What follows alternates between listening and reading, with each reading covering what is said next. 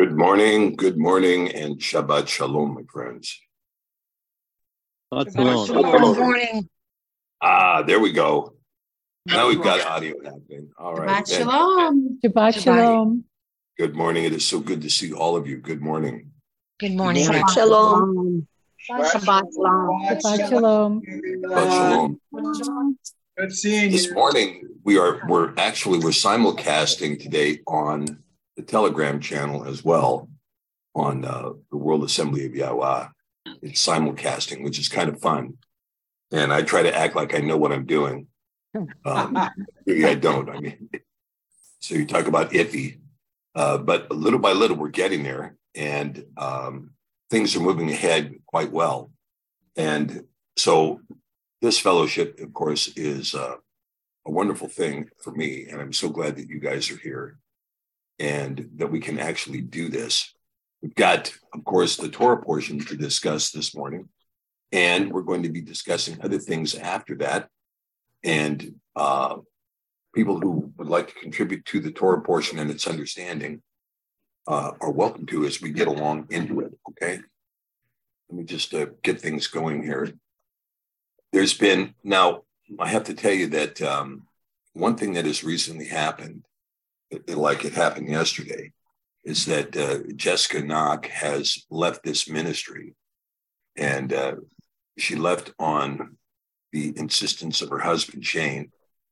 And so that's going to change things a little bit, but we've also had some other changes. Sefer Group has been looking at what we've been doing on Thursday nights, and we're going to be launching a kind of a new format that's going to take place on Thursdays, which is going to be a Q&A. It's going to be a Q&A session. And instead of my going through a bunch of stuff, we're going to start answering questions that we should have been doing a long time ago. And now we're going to be doing it live for subscribers. And I guess there's a methodology we can use to figure this out. If it gets too complex, but we're not there yet for sure. But we do want to offer a Q&A program on Thursday nights. So this will give us a chance to, it's kind of like an alternative to the dig. We'll be able to go in and look at some questions and figure out what it is that we're doing and try to get some answers to pressing questions about Scripture and particularly about where we are.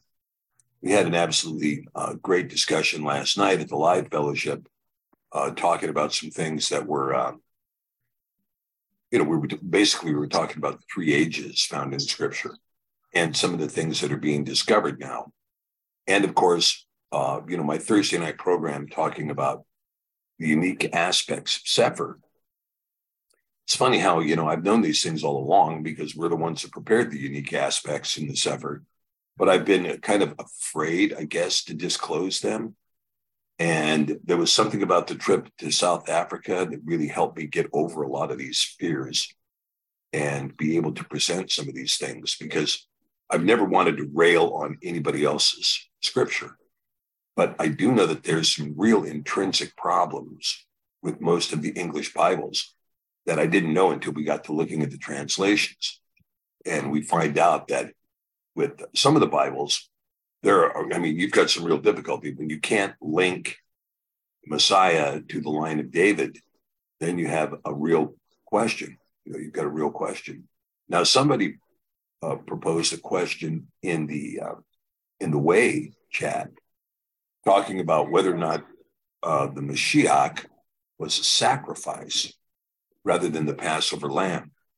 Now, I do think, even though the term sacrifice may be used from time to time in the Tanakh about the Passover lamb, it really doesn't constitute a sacrifice, because the Passover lamb was never used by the priest. In other words, you didn't take the lamb to the priest to have him sacrifice the lamb. According to Moshe's Torah, and according to the standards of Pesach, you are supposed to be sacrificing the lamb yourself in your own house. And it's not at the temple, it's not on the altar, and it's not done for an atonement of sin, but rather is done in observance of the Pesach, and that the blood of the lamb would be placed on your doorpost to cause death to pass over. That's one of the most important aspects of the Passover. Now, it's also interesting that the covenant, the Brit Hadashah, which is a covenant in which I believe all of us are in, this covenant was given via the bread and the cup. It was not given on the blood on the cross, but rather it was the bread and the cup. And the bread and the cup is an expression of our covenant, of our joining the covenant between Yahweh and Yahusha, a covenant of unity. And basically, we're the third party recipients of that covenant, that we take up the covenant of the 10 Devarim and that we would live and have life in them. But with that being said, the blood shed on the cross nonetheless was a complete propitiation for sin, for the sins of mankind. Because although Yah never intended animal sacrifice, I mean, that's what it said in Jeremiah 7:21. If you want to sacrifice a bull, go sacrifice a bull, eat the flesh. But I never called you to do those things when I brought you out of the land of Mitzrayim. Because at all time, the propitiation for the sins of the blood would be done by the shedding of the blood of the Passover lamb, whose blood, when shed, was a complete propitiation. You know, when he shed the blood from his head, from the crown of thorns, this is propitiation for the sins of the mind. When his right hand was pierced, this was propitiation for the sins, the intentional sins of the right hand. When his left hand was pierced, it was propitiation for the sinister deeds that are done behind people's back. When the right foot was pierced, this is propitiation for the intentional walk into sin. When the left foot was pierced, this is propitiation for the negligent sins that you do. When the spear was plunged into his heart, this is propitiation for the sins of the heart. So you see that this propitiation, when the letting of the blood of Mashiach was anticipated in Leviticus 17:11, he and I have given it to you on the altar as propitiation, as atonement for your sins. Not the sins of a ram, not the sins of a goat, but the blood shed of Mashiach, who, by the way, in the shedding of his blood in his initial circumcision, opened the door for the uncircumcised to have a pathway to heaven. And this is why when we begin to understand these things, the mystery is great in the New Testament. It's great in the New Testament. And people who think that there is no mystery are simply incorrect. I've heard people say there's no mysteries in the New Testament. Well, there most assuredly are. In fact, the word mysterion appears 22 times in the New Testament. 22 times, talking about the mystery of iniquity and so on. And we see also that the mystery of the name, the mystery of the oath called Beka, is described in Enoch 69. And the mystery of that oath contains the mystery of his name. And what at that time was the secret name of the son of Adam, the Ben Adam. And this is, of course, these kinds of understandings are difficult for people who have not had this revealed to them by the Ruach HaKodesh. It's very hard to understand these mysteries, or the Beka, or what happened, what's going on with Yah. Because Yah has blessed us with a mystery, and he's blessed us with a salvation story that is really quite incredible. You know, we were talking last night about the Aleph and the Tav, and the Aleph and the Tav as a prefix have an interesting meaning, because the Aleph as a prefix means I will be. And the Tav as a prefix means you shall. So in the commandment, thou shalt not kill, you see the word lo taratzach. Lo, not. Tav, you shall. So the lo and the tav prefix together equal you shall not. Ratzak, kill. So we begin to see that there is a huge mystery contained there. Now, when you look at the name Adam, we know that Dalet Mem in the Ivrit is the word dam, meaning blood. The aleph as a prefix is stating, I will be blood. This is the name that is mankind. I will be blood. And we're told in 1711 that the soul of the flesh is in the blood. He and I have given it to you on the altar as atonement for your sin. He and I have given it to you as atonement for your sin. Because his blood in your soul is atonement. Now, this is the proper construction, in my opinion, of Leviticus 17:11. And as a consequence, we see that the mystery of the blood, some aspect of creation that is really quite miraculous, but the mystery of the blood is where our souls are contained for the time being. And this blood is a creation of Yah, and he has given it to us. And as a result, he, in his mystery, this atonement is made, this propitiation is made. Not in our understanding.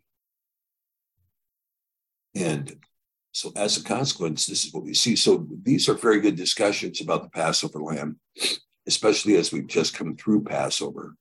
And as we head in the counting of the Omer to Shavuot. And Shavuot, of course, was the giving of the Torah, the giving of the Ten Commandments, or as they speak it in Hebrew, the Devarim.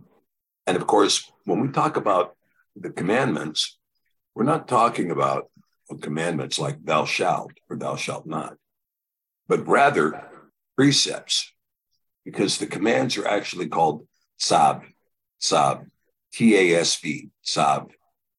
And tzav means in its first instance, precepts. So the commandments are really 10 great understandings. 10 great understandings. And we can see that with these 10 great understandings, we're called into life and life more abundantly. And this is why Mashiach says to us, come to me, all ye who are wearied and burdened, and I will give you rest. Take my yoke upon you and learn from me, for I am gentle and humble of heart, and I will bring rest to your souls. For my yoke is easy and my burden is light. And this is the nature of the faith, an easy burden, a light yoke. Now compare that to the yoke that we take upon ourselves by other people, or sometimes the yoke that is forced upon us, a yoke that is thrown over our shoulders by our government or by someone else's government. That yoke is not light. That yoke is not easy. It's burdensome. It's difficult. And some people carry a much heavier yoke than others, depending on where you live. And of course, I don't think most people understand in the United States the heaviness of the yoke under which we live. We live under a grievous yoke, very heavy yoke, a yoke of enslavement and entrapment, a yoke that is unyielding, a yoke that assaults you every single day. You wake up in the morning, your government's at war with you. It's assaulting you. It's telling you what to think. It's threatening you. There's a sword placed over your neck at all material times. Conform or we will cancel you. Conform or we will cancel you. This is the story we get. This is the story our children get from the social networks. This is the story we get nonstop. In fact, when you look at what happened to Tucker Carlson this last week, he was canceled by the mainstream media. And that canceling was a message to the rest of the American public. Step out of line and we cancel you too. If we can cancel him, we can cancel you as well. And so we live under a very burdensome yoke and a very heavy burden, not under Mashiach's will. This is why we are called to come out of Babylon. Come out of Babylon. Yes, she's sharing her plagues. And so for us to come out of Babylon, requires us to come under a different yoke and a different burden. And the more we can come under the yoke of Mashiach, the lighter the burden of the government is. The more peculiar we become as a called out people, the lighter the burden is. But as we're being called out, and I think this is the great difficulty in our community, as we're being called out, we're looking and saying, okay, that narrative was false. This narrative was false. I never got the whole truth here. That was incorrect. And these people have fallen down. So when I'm being called out, what should I be called into? And there are many, many voices in the wilderness calling to you. You should believe this.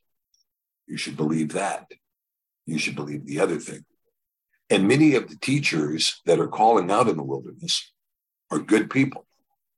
They're good people who have good ideas and who want to express those ideas. But some of those ideas have taken many of the brothers and sisters out of the Christian church and right into Judaism. And this is described in the gospel when Mashiach says to them, you travel to the ends of the earth to proselytize one person. And when you convert him, you make him twice the son of Satan that you are. We cannot be called into Judaism. And you need to be very well forewarned that the Talmud, it may be intelligent discussion, but it is not for you. The Mishnah, which is the duplicate law, it may be pragmatically very effective, but it's not for you. The Gemara, the rabbinical opinion, it may be intelligent discussion, but it is not revealed discussion. It is rationalism that is done without a belief in Mashiach. And as a consequence, it is blind. The Quran may be revealed discussion, but it is not for you because it does not have revealed discussion. And these are why these things become very, very important, that we look to the whole of Scripture to be our guide. Do not be caught in a trap that elevates Moshe to your Savior. Moshe brought forth the rules in the wilderness. Most of these are foundational to our understanding of modern law. But some of them were not ordained of Yah, even though Moshe claimed they were. He was building a set of rules for the wilderness.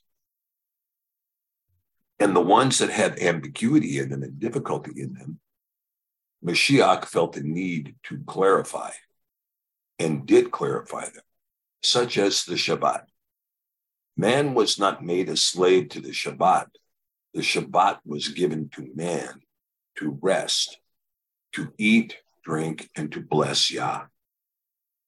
And this had to be very carefully pointed out to the rabbis who had turned it into a heavy and grievous burden. The rabbis had loaded heaps upon the shoulders of the believers and did not lift one finger to help them get into the kingdom. So we see that the teaching of Mashiach, and what did Mashiach teach? He taught over and over and over again, the kingdom, the kingdom, the kingdom, and the kingdom. And the kingdom is where? You know what they say? Heaven is a place on earth, right?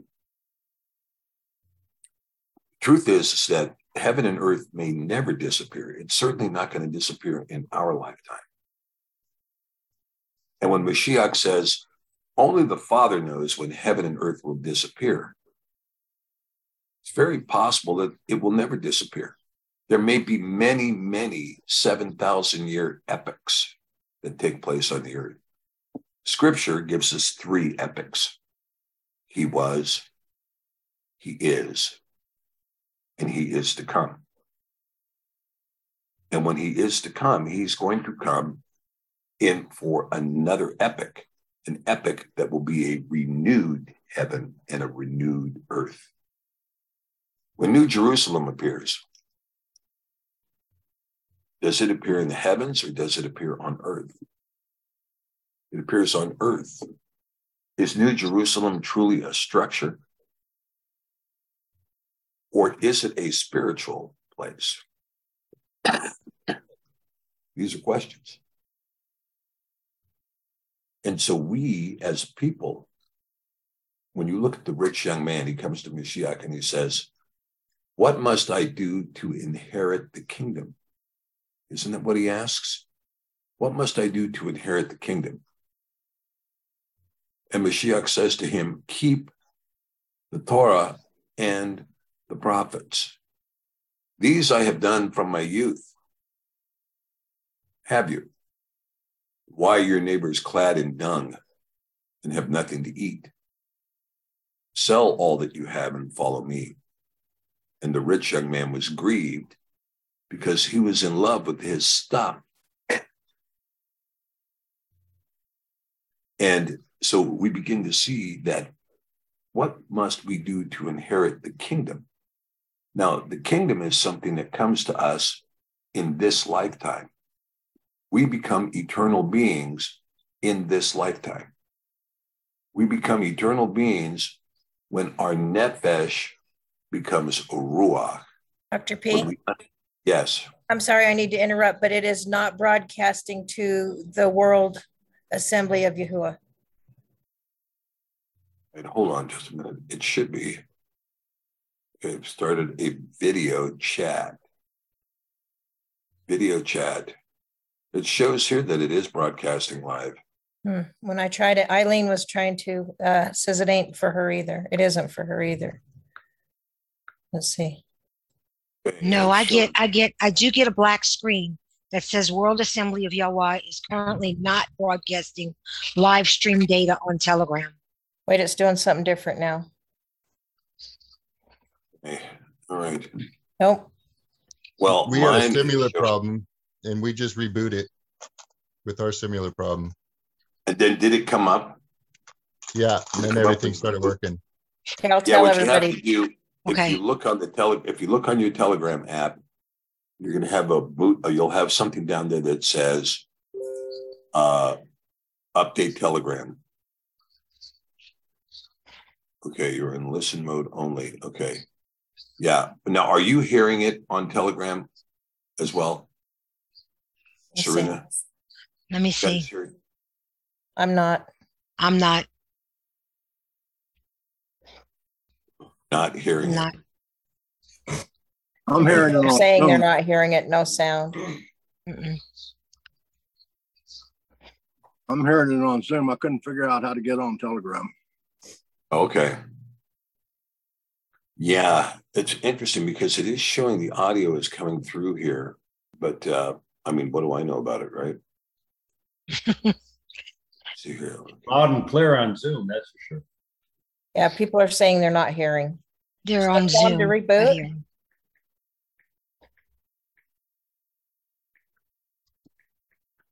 Yeah, one more time, I'll update and see if I can get it back on and we'll see what's going.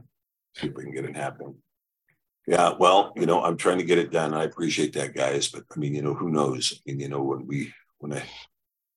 the idiosyncrasies of trying to make it happen are a little bit difficult. Okay, let me see if I can try it again here.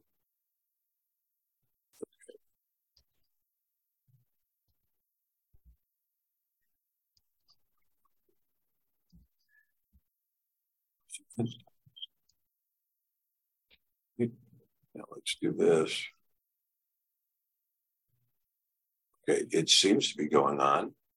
Still it said main audio is being recorded. It's saying audio is being recorded. Okay, so we've got some feedback here. Let's see. All right. Now I just kind of rebooted it and it should be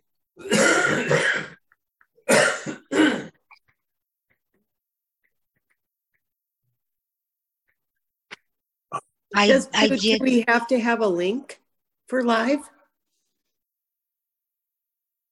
No. I mean, no. I mean, the thing is, we're live here on this Zoom channel. We're just trying to simulcast onto Telegram.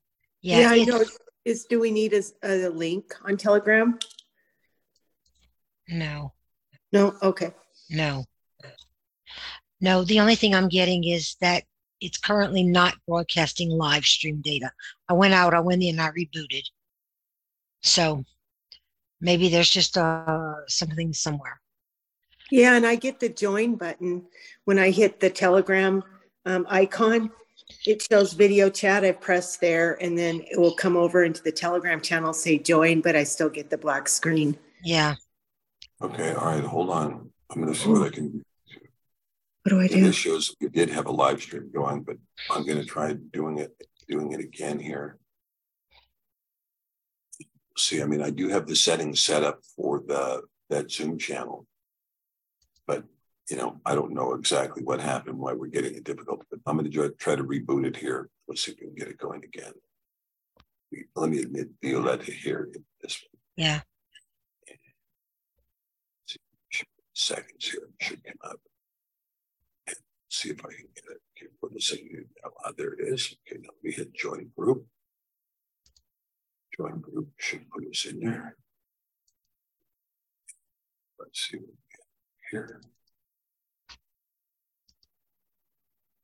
Oh, okay, here's what we're going to do. Okay, it was ended. Okay. It restarted. Okay.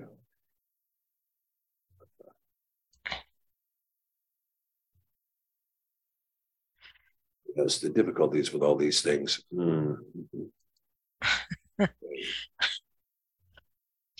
Understandable.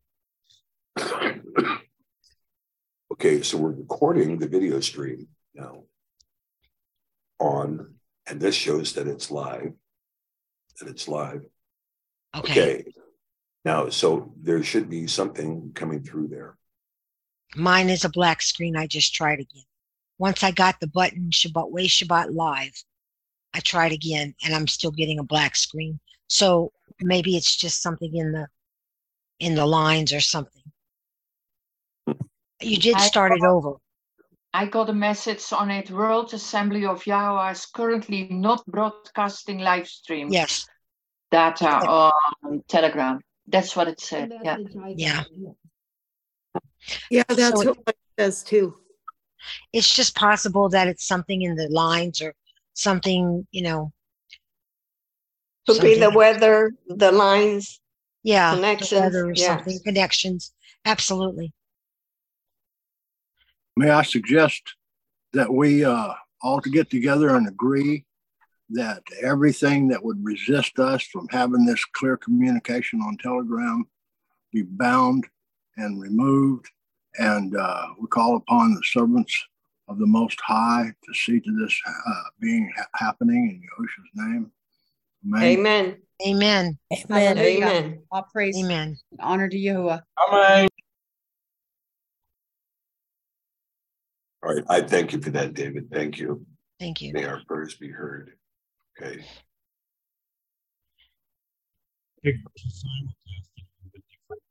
Format, because I think what's happening is that I have kind of the streaming keys and so on, all kind of. Dr. P? Yes. Hi, Raina. It says meeting is now streaming live on custom live stream service.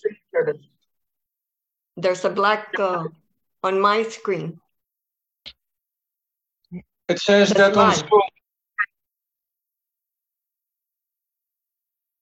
That's what mine says too. Yeah, I see it coming up. It says live stream and then join. So let's see. Okay. I just rejoined it, and when I hit the Telegram icon, when you are going live, it shows a video, and then when you shut it off, it's not there. And I just joined it again and it's still a black screen. It's a black screen. Yeah, it's saying Assembly of Yahuwah is currently not broadcasting live stream to Telegram. Okay. And then it shows a join button at the top. You're right. It's no good. Right. It's not good. Yeah. Okay, well, I can tell you, friends, that I'm going to make this my last effort to get this to happen. And if it doesn't happen, now see, I'm showing both Dabari and Cynthia typing here into this live stream, but it's just not coming through. Let's see. Mm-hmm. Yeah. It's not finding the stream coming in from Zoom. And it should, and I think part of the reason that it's not is because we have some difficulties here with the streaming software. Okay. Well, it's new. Yeah, no kidding. All right, well, one more shot here. Okay, so I don't want us to get derailed because of what's going on here, though. They can listen to the recording, I guess. Yeah. Yes, I agree. Agree. Okay. Yeah. Just leave it alone. It's fine. We could put a note like Kimberly. He wants it this way. That's the way it's. Yeah, Kimberly amen. makes incredible notices that are blue and flash that just say audio is only going to be available recording. Oh, okay. All right. Well, okay. Let me just notify everybody. Okay. We seem to have a difficulty. Brother Pete? Yes. I have many channels on Telegram, and I have to add each person to the channel, and then they can get on the thing. Is that not how you understand Telegram group? Yeah, but all these people have been added, and we had a very successful Telegram broadcast last week, but we're not getting it today. We're having a difficulty today. And I think what it has to do with is that it's reading automatic settings from last week. And those settings I don't think are accurate for me to get in. So I'm going to have to go through and delete the old settings in order to make it work. And so this is just a difficulty. So it is what it is, and I'm going to have to figure it out on my own. It's a learning curve. I got up early and I didn't get through it. So it's okay. It's a learning curve. It's okay. Praise Yah, we're all here. Yeah. And Amen. Yeah. I agree. Okay. Yeah. And maybe the guy doesn't want Telegram today. I don't know. But anyway, I'm going to share with you guys now that when we talk about this, going back to where we were, because there has been some good discussion on the Telegram group, although sometimes we like to close our doors and be pretty myopic. And, my friend Scott Harwell that I invited into the group, he's a lawyer, and so lawyers have kind of a different mindset. They're twisted between two blocks of stone. And so he is kind of wrestling with some of these ideas. He's done a lot of discussion with groups outside of our fellowship and with teachers outside of our fellowship. And some of the teachers that he interviews are really quite strong. There's a guy named Michael that I think is up in Northern Ireland, maybe in Northern Wales, who is a very strong teacher, very powerful teacher, quiet man who runs a great fellowship. And there's others that I think are kind of wayward, and others that like to argue and beat people with their fists and so on about how right they are. But, our point in doing this Shabbat fellowship is to share the Torah and to share an understanding on the scripture and to talk about the world that we see today and to apply. It's one thing to say, let's do a blind reading of the Torah. It's another thing to say we need to understand how this Torah relates to our life today. These are very important times in which we live in. And we do have, I think, an obligation to know and to understand what it is that the Torah is speaking to us. Is there something in Moshe's Torah? And we've been in a very difficult portion of the Torah lately, talking about animal sacrifices and the sanctifying of the blood, hanging out in Vayikra, which is a very difficult section. We're going to be in a very difficult section in Vayikra today, and I'm going to get into it. But we're going to see something in Vayikra that becomes very important, especially when we get into Leviticus 18, because Moshe is going to delineate something that is very, very true. And you have to remember that not only is Moshe's Torah kind of the foundation of the modern legal system, but it's also the foundation of modern medicine. And we're going to see in here how Moshe, like last week, we looked at the idea of diagnosing leprosy. And he gave us essentially the standards for diagnostics, which is that you would have a patient come to the priest, and the priest would do an exam.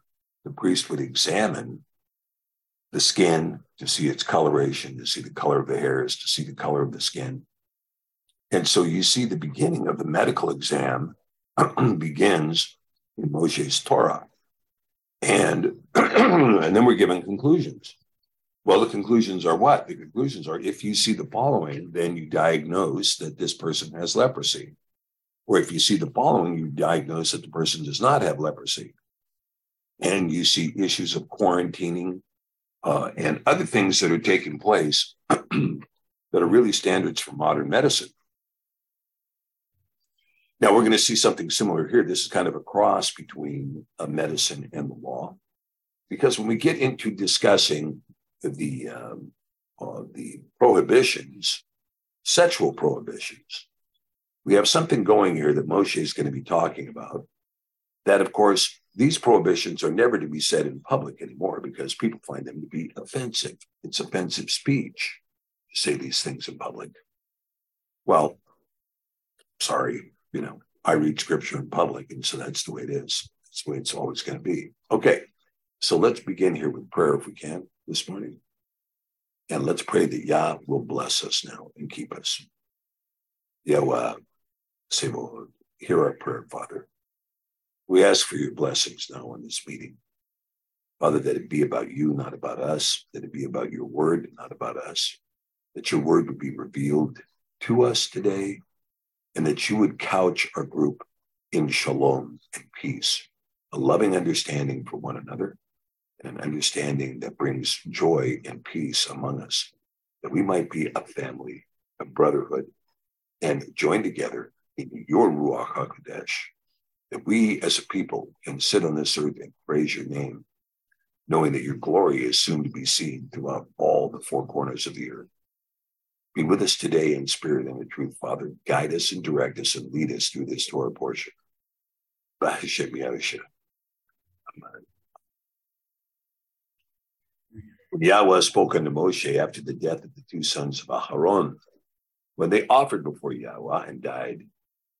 And Yahweh said to El Moshe, speak unto El Aharon, your brother, that he come not at all times into the holy place within the veil before the mercy seat which is upon the ark, that he dies not. For I will appear in the cloud upon the mercy seat. Thus shall Aharon come into the holy place with a young bullock for a sin offering and a ram for an ascending smoke offering. He shall put on the holy linen coat, and he shall have the linen breeches upon his flesh, and shall be girded with a linen belt, and with the linen turban shall he be attired. These are holy garments. Therefore shall he wash his flesh in water, and so put them on. He shall take of the assembly of the children of Yasharel 2 kid goats for a sin offering, and 1 ram for an ascending smoke offering. And Aharon shall offer his bullock of the sin offering, which is for himself, and make an atonement for himself and for his house. And he shall take the 2 goats, present them before Yahweh at the door of the tabernacle of the assembly, and Aharon shall cast lots upon the 2 goats, 1 lot for Yahweh, and the other lot for Azazel. And Aharon shall bring the goat upon which Yahweh's lot fell, and offer him for a sin offering, But the goat of which the lot fell to be for Azazel shall be presented alive before Yahweh, to make an atonement with him, and to let him go, or Azazel, into the wilderness. Now, this is interesting. Here, the offering of the atonement is going to be a live goat. On the goat which the lot fell for Azazel shall be presented alive before Yahweh, to make an atonement with him, and to let him go for Azazel into the wilderness. Very interesting that it would be a live goat and not a sacrifice goat that's going up for Azazel. And Aharon shall bring the bullock of the sin offering, which is for himself, and shall make an atonement for himself for his house, and shall kill the bullock of the sin offering, which is for himself. And he shall take a censer full of burning coals of fire from off the altar before Yahweh, and his hands full of sweet incense, beaten small, bring it within the veil. And he shall put the incense upon the fire before Yahweh, that the cloud of the incense may cover the mercy seat that is upon the testimony, that he dies not. And he shall take up the blood of the bullock and sprinkle it with his finger upon the mercy seat eastward. For the mercy seat shall he sprinkle the blood with his finger 7 times. Okay, so there's several things going on here.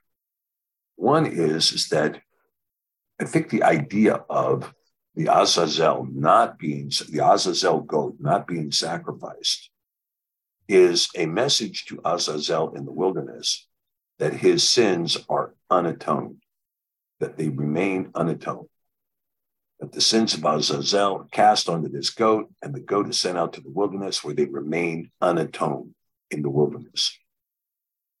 And now we also see something here too, that incense is put on the fire. Now, incense is not the sacrifice of blood. And as a consequence, I think that if you want to talk about peace offerings and so on and so forth that remain in the Torah, the idea of a grain offering, the idea of an incense offering appears to remain without violation. In other words, there's no blood to be sprinkled on the altar. And so as a consequence, when we talk about incense, our prayers are construed as incense in heaven. Our prayers are construed as incense. And so as a consequence, we talk about having incense before the altar. This incense that we use as a sacrifice or a rising smoke offering is our prayer, is our prayers. And so prayers rise sweet incense before the throne, and they are retained in heaven. And in fact, there is a discussion in Revelation of the incense burning, which are the prayers of the saints, which brings a sweet, savory aroma to Yah in heaven.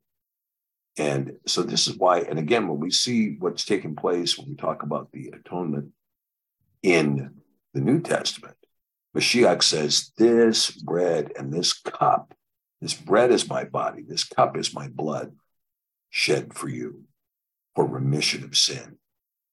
What we see here is we see something that is taking place in the Brit Hadashah that is an understanding that we should have had earlier but didn't, which is that we are required to worship Yahweh in spirit and in truth, in Ruach and in truth, not in the flesh.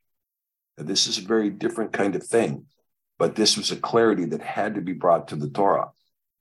We are asked to worship Yah in spirit or in Ruach and in truth. And so by doing this, this kind of gives you an idea that the idea of prayers as incense, making yourself a living sacrifice unto Yahweh. See, these things are different than what we get in Moshe's.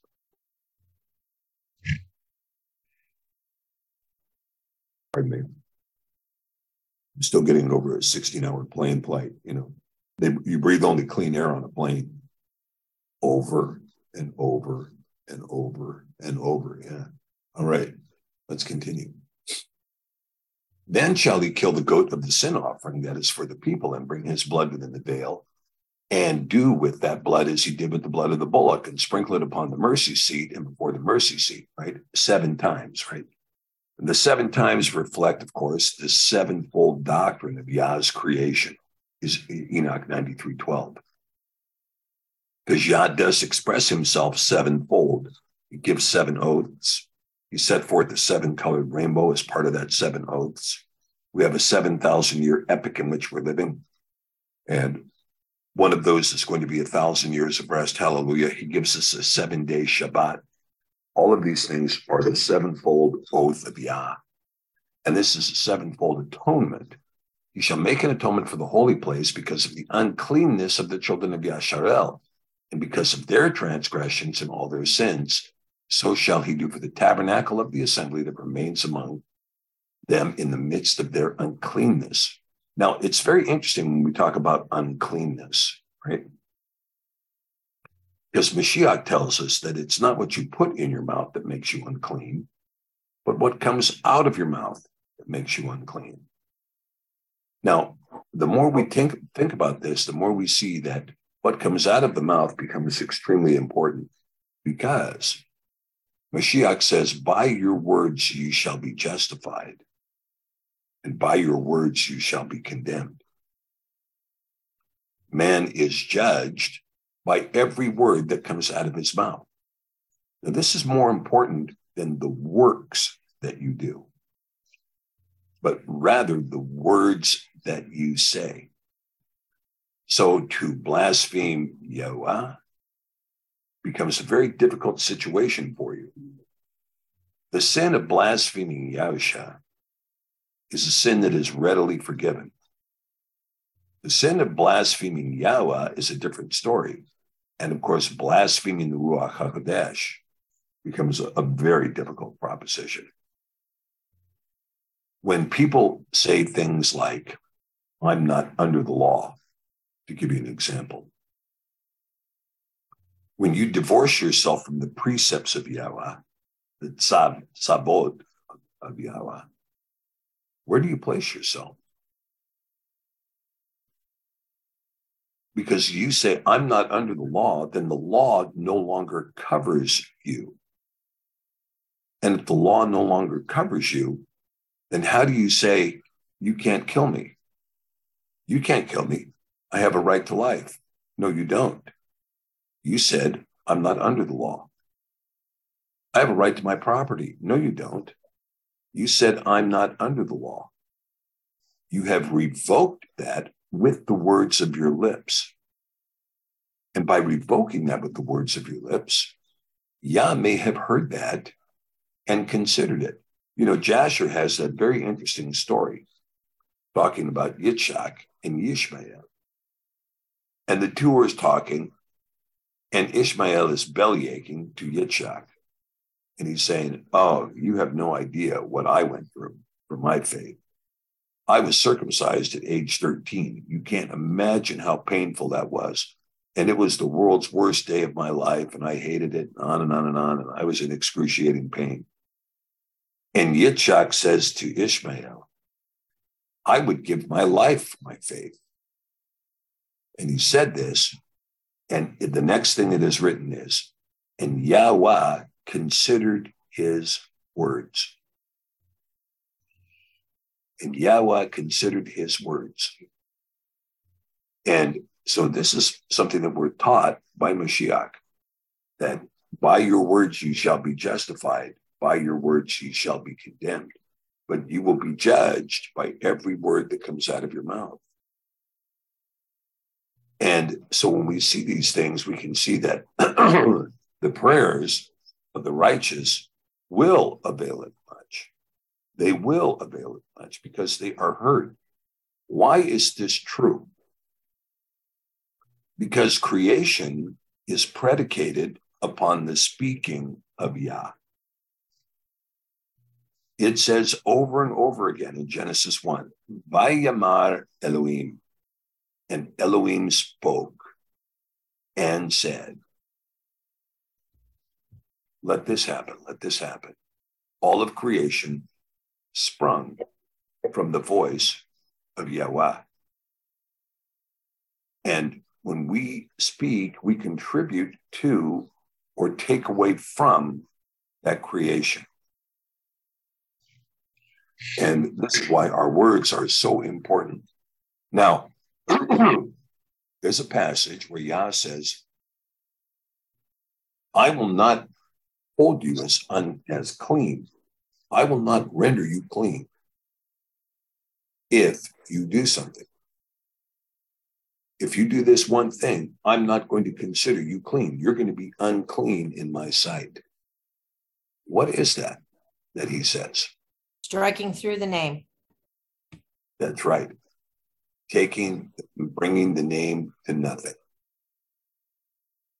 If you bring, thou shalt not bring my name to nothing.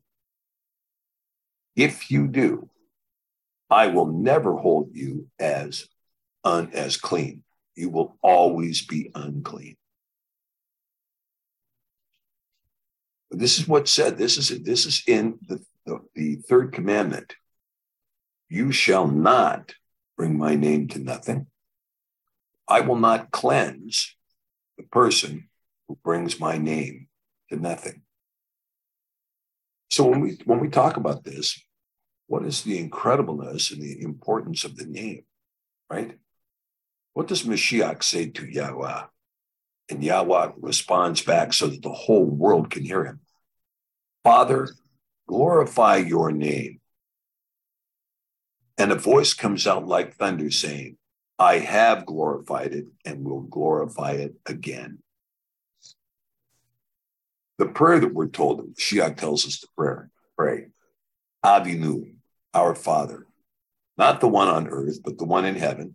Shabbat Shamayim. Shem HaKavod.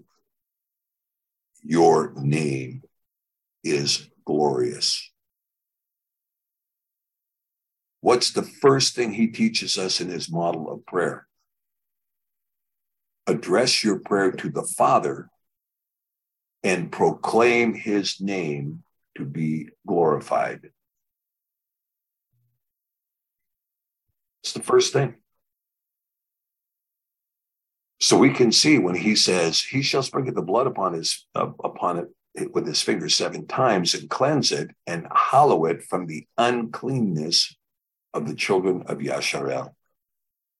The children of Yasharel, who have the names of other gods repeatedly on their tongue. You know, somebody shared a video with me yesterday that what we call Astarte poles, which I used to think were totem poles, most likely were in fact obelisks standing stones, and these kinds of things are worship things that are not supposed to be built. Yet in the United States, we have one that has 555 feet showing and 111 feet in the basement beneath it, for an obelisk standing at 666 feet. And by the way, that obelisk stands in a district that is in the womb of the Virgin Mary between Virginia and Maryland.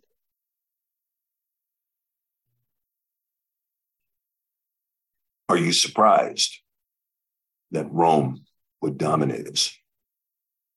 You shouldn't be. And when he has made an end of reconciling the holy place and the tabernacle of the assembly and the altar, he shall bring the live goat, and Aharon shall lay both his hands upon the head of the live goat and confess over him all of the iniquities of the children of Yasharel and all their transgressions and all their sins, putting them upon the head of the goat. And he shall send him away by the hand of a fit man into the wilderness. So all the sins and the transgressions of the house of Yasharel are now going to be placed on his head and assigned to Azazel. And this goat is going to continue to live and to drag all the sins of Yasharel to Azazel. And, you know, it's in the book of Hanok that it says, and the whole of the crime was laid on Azazel. The whole of the crime was laid on Azazel. Okay. And Aharon shall come into the tabernacle. Oh, and the goat shall bear upon him all the iniquities into a land not inhabited. He shall go into the wilderness. And Aharon shall come into the tabernacle of the assembly, shall put off the linen garments, which he put on when he went into the holy place, and shall leave them there. He shall wash his flesh with water in the holy place and put on his garments and come forth. and offer his ascending smoke offering, the ascending smoke offering of the people, and make an atonement for himself and for the people. And the fat of the sin offering shall he burn upon the altar. And he that let go the goat of Azazel shall wash his clothes and bathe his flesh in water, and afterward come into the camp. And the bullock for the sin offering, the goat for the sin offering, whose blood was brought in to make atonement in the holy place, shall one carry forth without the camp, and they shall burn it in the fire, their skins, their flesh, and their dung. And he that burns them shall wash his clothes and bathe his flesh in water, and afterwards he shall come into the camp. Now notice that the goat and the bull are done to sanctify the altar from the uncleanness of Yasharel. Did you see that?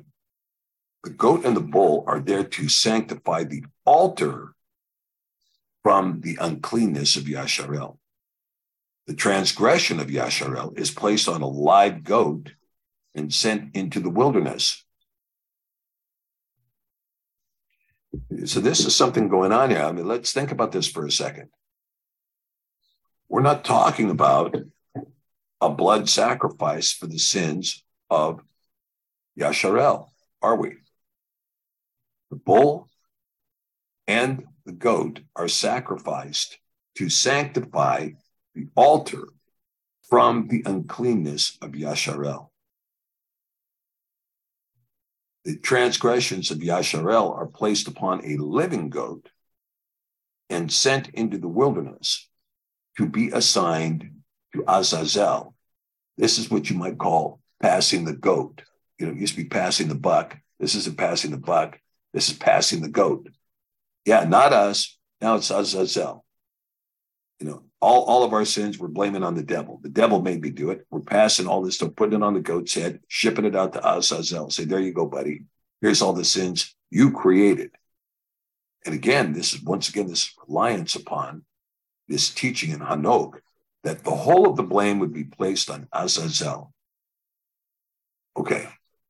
And this shall be a statute unto you forever, that in the 7th month, on the 10th day of the month, ye shall afflict your souls and do no work at all, whether it be one in your own country or a stranger that sojourns with you. For on that day shall the priest make an atonement for you to cleanse you, that you may be clean of your sins before Yahweh. It shall be a Shabbat of rest unto you, and you shall afflict your souls by a statute forever. And the priest whom he shall anoint and whom he shall consecrate to minister in the priest's office in his father's stead shall make the atonement and shall put on the linen clothes, even the holy garments. And he shall make an atonement for the holy sanctuary. He shall make an atonement for the tabernacle of the assembly and for the altar. He shall make an atonement for the priests and for all the people of the assembly. And this shall be an everlasting statute unto you to make atonement for the children of Yasharel for their sins once a year, as Yahweh commanded Moshe. Interesting, eh? An annual pass the buck. An annual pass the buck. And does this atone for the sins? Did the sacrificing of an animal atone for the sins? No, the sacrificing of the animal anointed the tabernacle and anointed the priesthood, but it did not do anything for cleansing sin. And Yahweh spoke unto Moshe, saying, speak unto Aharon, unto his sons, and to all the children of Yasharel, and saying to them, this is the thing which Yahweh has commanded, saying, what man soever there be of the house of Yasharel that kills an ox, or a lamb, or a goat in the camp, or that kills it out of the camp, and brings it not unto the door of the tabernacle of the assembly to offer an offering unto Yahweh before the tabernacle of Yahweh, blood shall be imputed unto that man. He has shed blood, and that man shall be cut off from among his people. Very interesting. To the end that the children of Yasharel may bring their sacrifices, which they offer in the open field, even that they may bring them unto Yahweh, unto the door of the tabernacle of the assembly, unto the priest, and offer them for peace offerings unto Yahweh. And the priest shall sprinkle the blood upon the altar of Yahweh at the door of the tabernacle of the assembly, and burn the fat for a sweet savor unto Yahweh. And they shall no longer offer their sacrifices unto devils, after whom they've gone a whoring. This shall be a statute unto them throughout their generations. So we see that, this is one of the big deals, because you cannot, this is giving you an indication that you cannot slaughter an animal, period, unless there's a tabernacle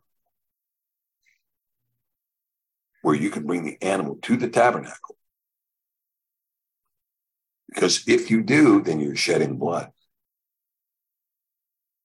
And you shall say unto them, whatsoever man there be of the house of Yasharel, or of the strangers which sojourn among you, that offers an ascending smoke offering or sacrifice, and brings it not unto the door of the tabernacle of the assembly to offer it unto Yahweh, that man shall be cut off from his people.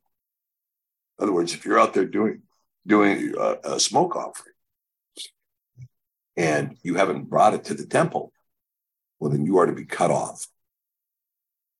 And whatsoever man there be of the house of Yasharel, or of the strangers that sojourn among you, that eats any manner of blood,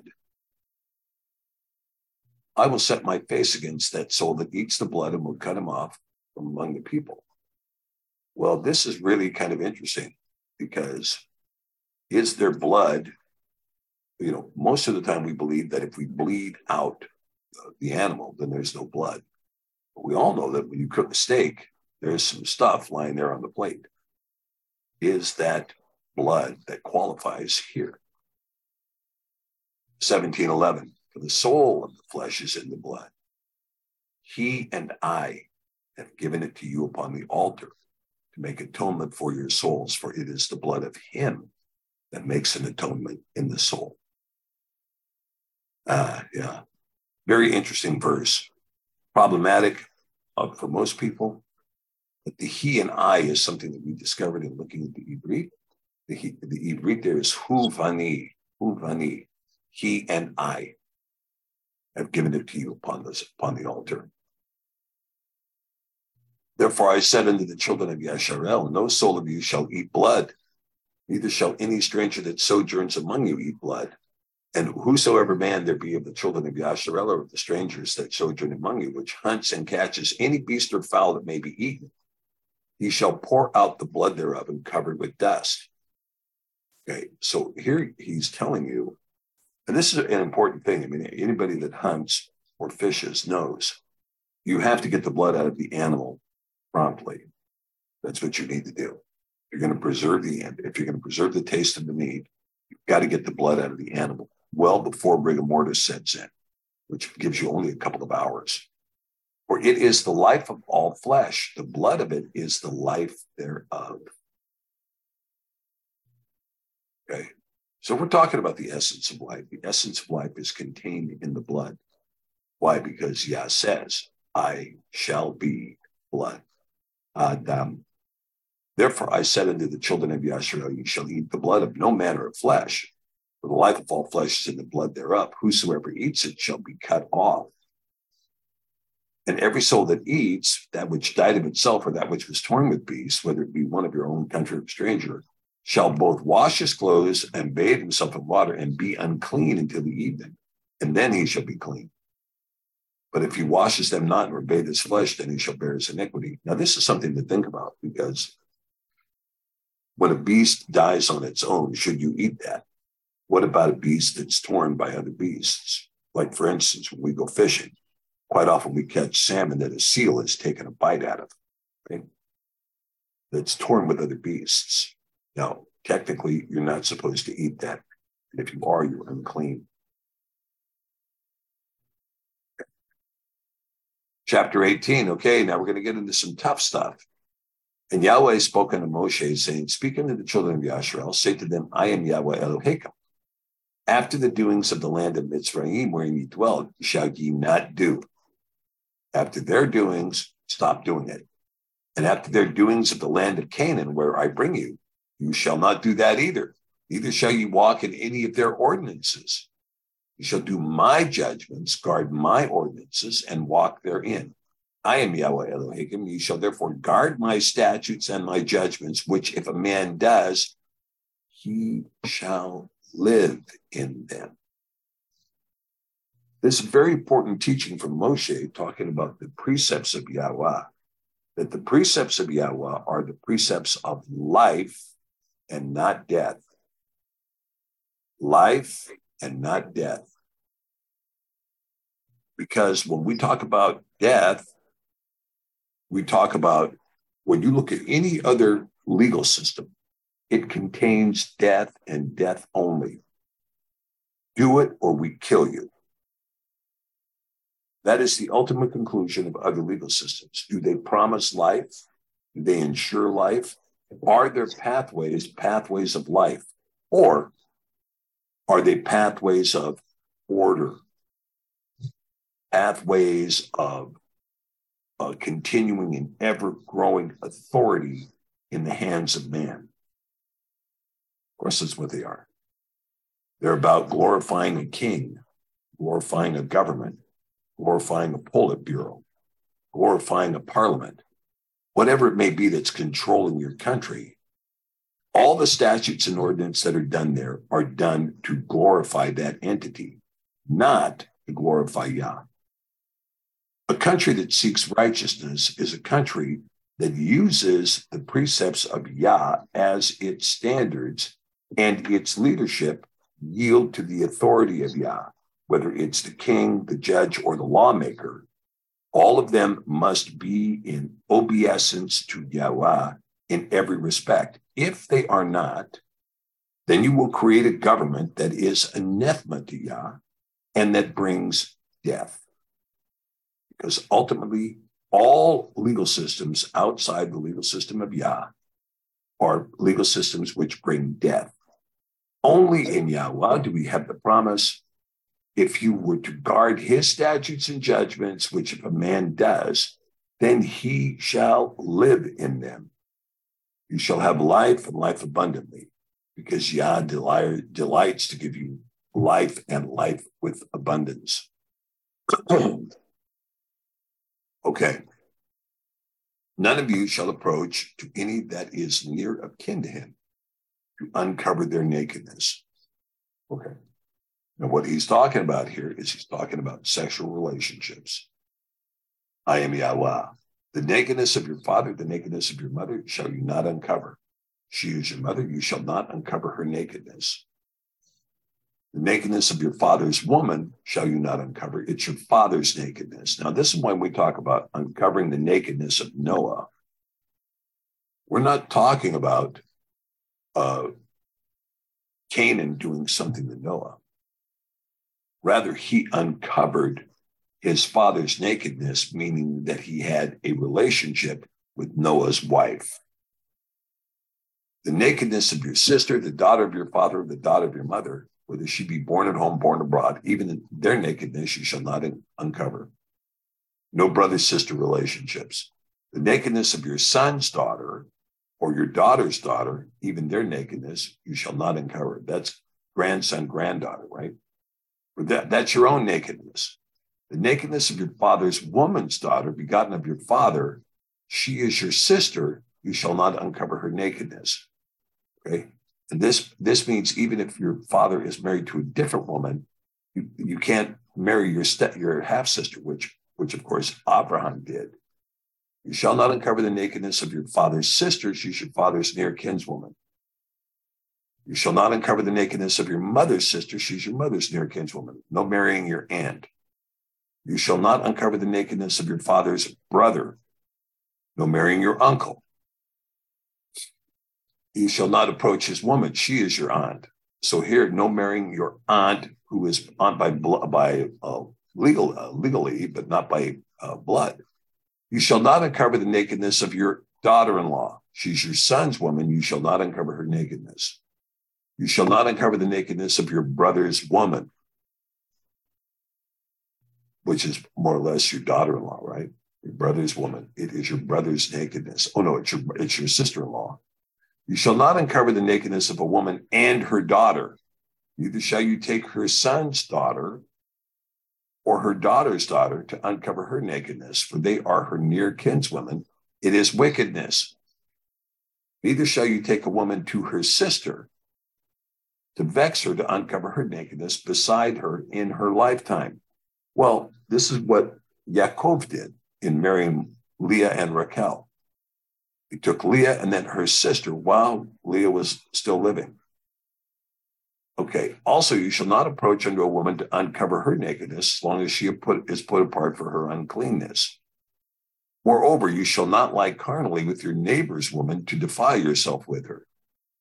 And you shall not let any of your seed pass through to Molech, neither shall you profane the name of Elohim. I am Yahweh.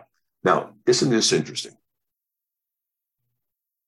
Suddenly we have, in the middle of all this sexual sin, the idea of passing your seed through to Molech. Of course, we can get into this pretty hard and heavy. In fact, maybe let's take the time here. Well, you guys, I think, already know this, that when we talk about the word Molech, this is spelled MLK, Martin Luther King, Mem, Lamed, Kaf, Safit. So you have three choices there. It can be Melech, which is king. It can be Malach, which is messenger, or it can be Molech. And Molech is a particular kind of messenger. So Malach, messenger, is a form of angel. The term Malach is what we use for angel, and it's routinely interpreted as angel or messenger. Malachi, the book Malachi, talking about an angel messenger.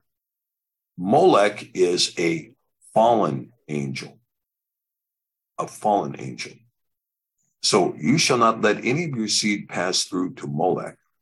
In other words, you cannot, this is a ban on women having relationships with the Nephilim, not Nephilim, Nephilim.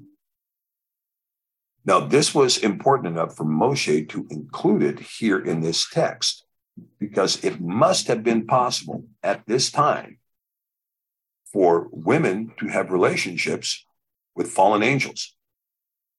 He wouldn't have banned it if it weren't possible. So here people are being told, now they must also have been notorious.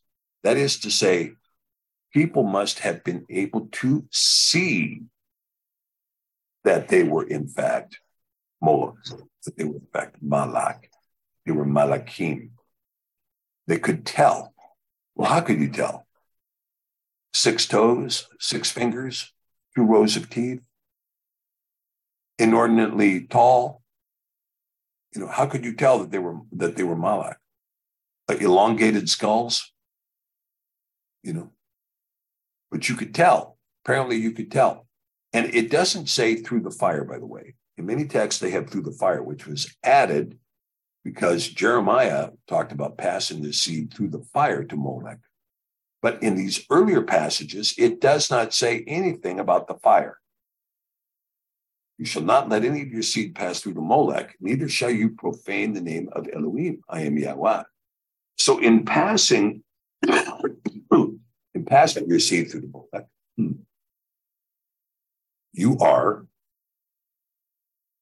if you are profaning the name of Yahweh.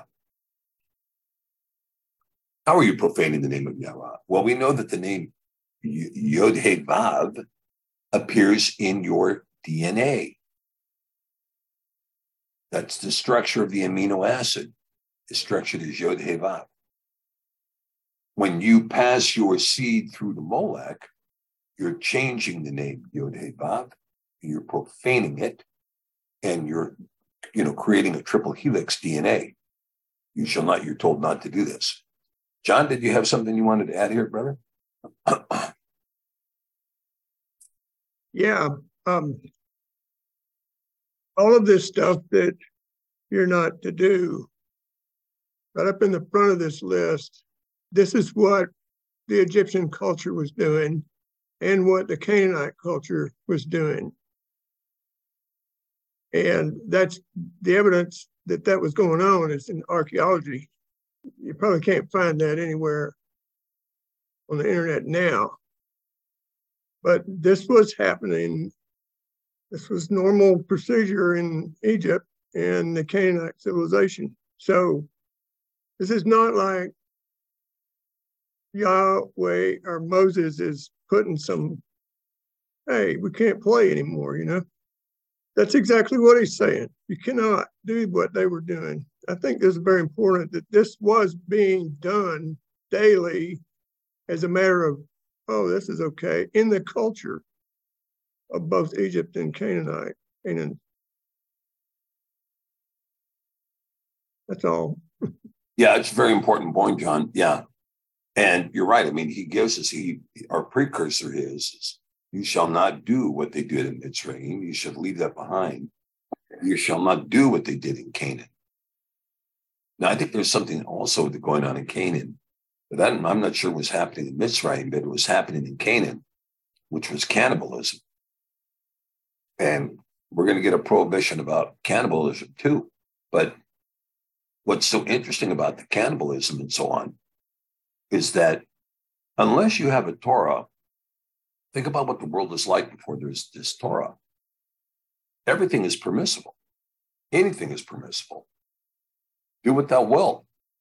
Who's going to say no? There's no moral code other than what we get in the Paradise Torah. But there's no real moral code going on here. So until this is written, people are going to do what they do. In fact, the only guidelines that we really had concerning marriage was that there was a natural assumption that a man was going to take a woman, but it could have been more than one woman. We know, for instance, that Esau took many wives. He took 3 wives. He had 2 Canaanite wives and an Ishmaeli wife. And Yaakov took more than 1 wife. Right? Abraham had a wife and a surrogate mother, right? But you see the instruction from Abraham is to tell Yitzchak, go to your own people to find a wife. Do not find a Canaanite wife. Yitzchak and Rivka's instruction to their sons was, go to your own people to find a wife. Do not go find a Canaanite wife or an Ishmaelite wife. And Esau disobeyed that entirely. This is part of Esau's rejection of the birthright. And then when you get to Yaakov is told, go to your own people to find a wife. So he does. He goes back to people who were blood related to Abraham to find a wife.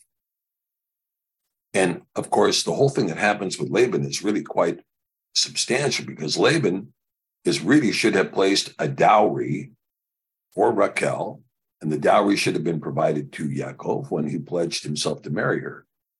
But as Rachel would later say, Laban sold both his daughters to Yaakov for 7 years of work. And he ate up their dowry. He spent their dowry. So when they were given to Yaakov, they were sold to Yaakov. He did not get a wife for the dowry. He bought these women with the bride's price.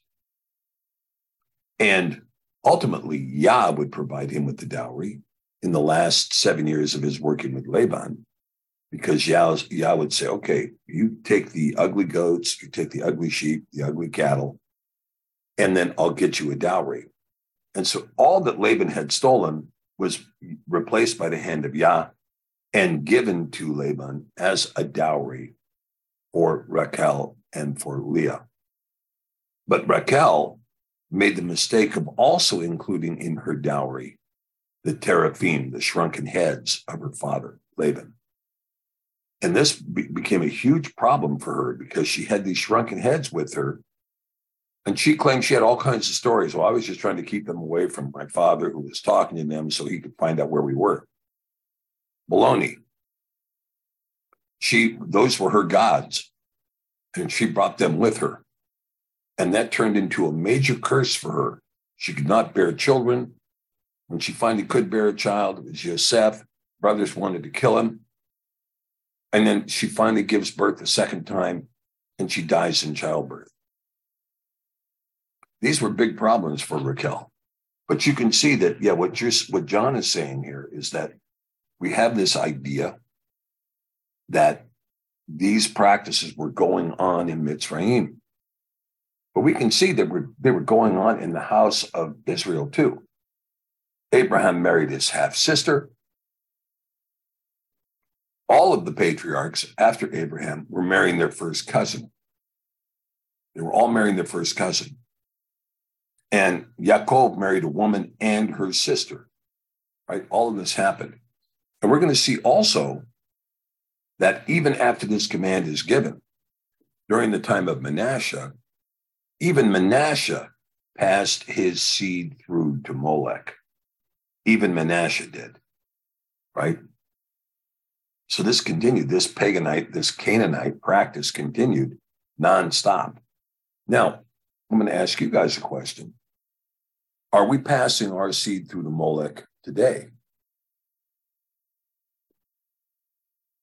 Now, I think we have a different way of doing it today.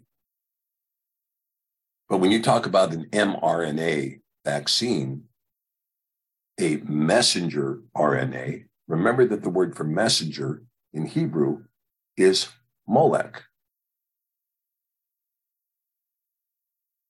A Molech RNA, injecting it into your system to pass your seed over to Molech. Right? Okay, you shall not lie with mankind as with womankind. It is an abomination. Now, if you ask yourself, well, what's the definition of an abomination? Well, the definition of an abomination is when a man lies with another man as with the woman. That's an abomination. That's a definition of an abomination. Okay. This is a problem for the modern world. They want this particular Torah provision stricken from the Bible.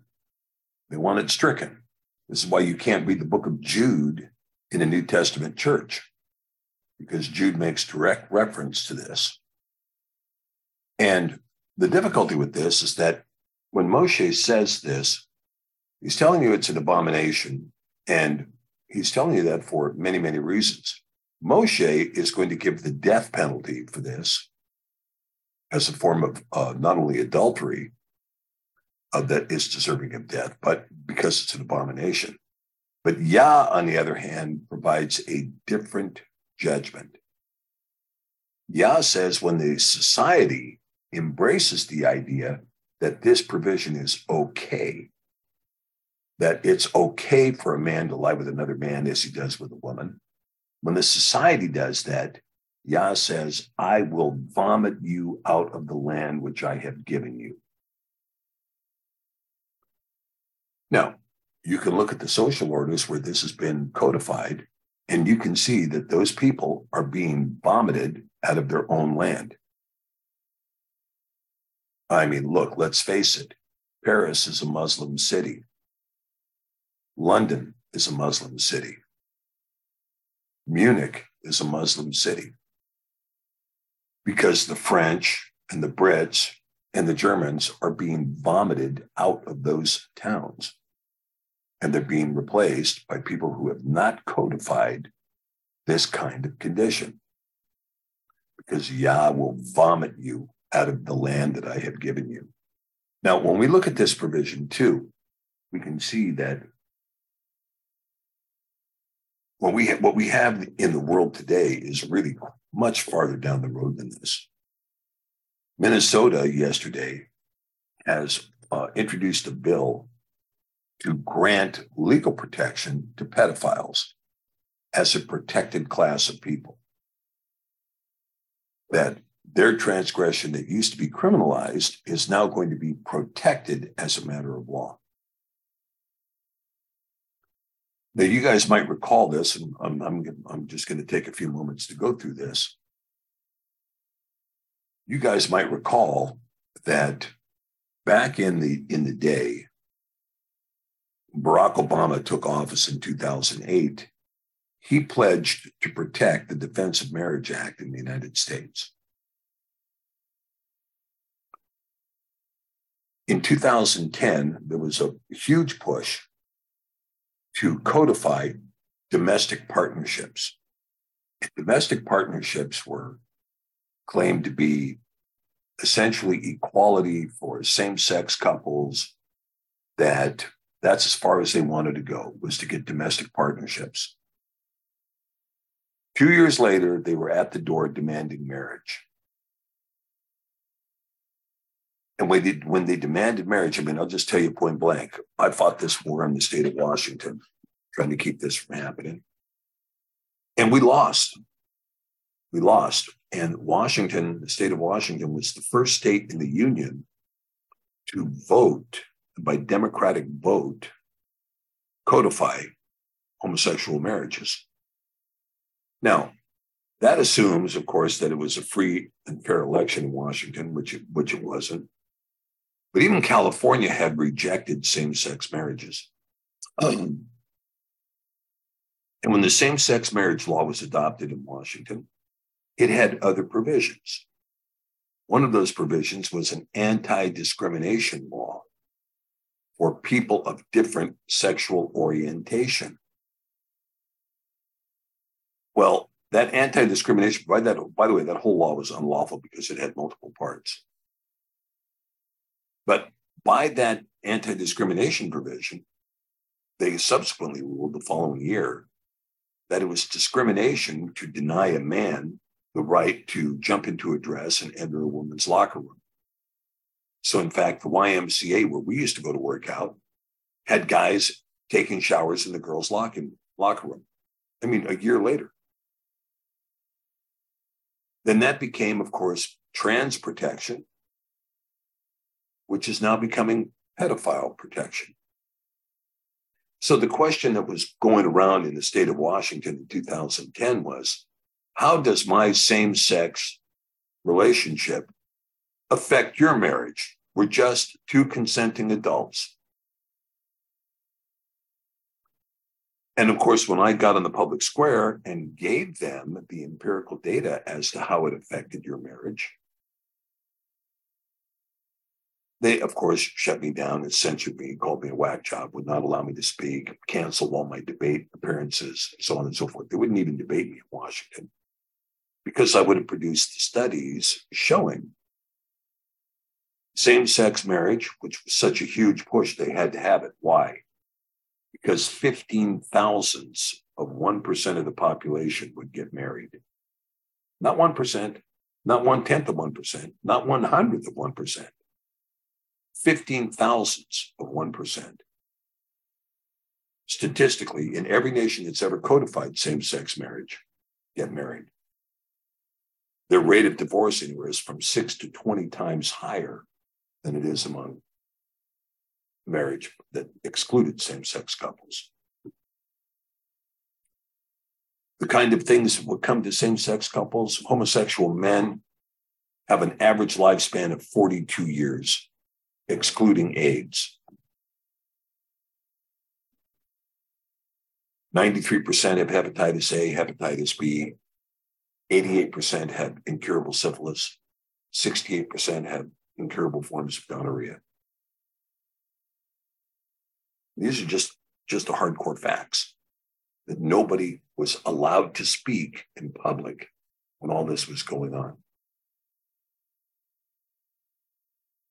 And so we can see that these same-sex relationships, and then what is the effect on regular marriage? Well, as soon as you adopt and codify same-sex marriage, 20-somethings stop getting married. They don't get married. They don't care about marriage because marriage is an irrelevant institution. It holds no formality, no tradition. It means nothing.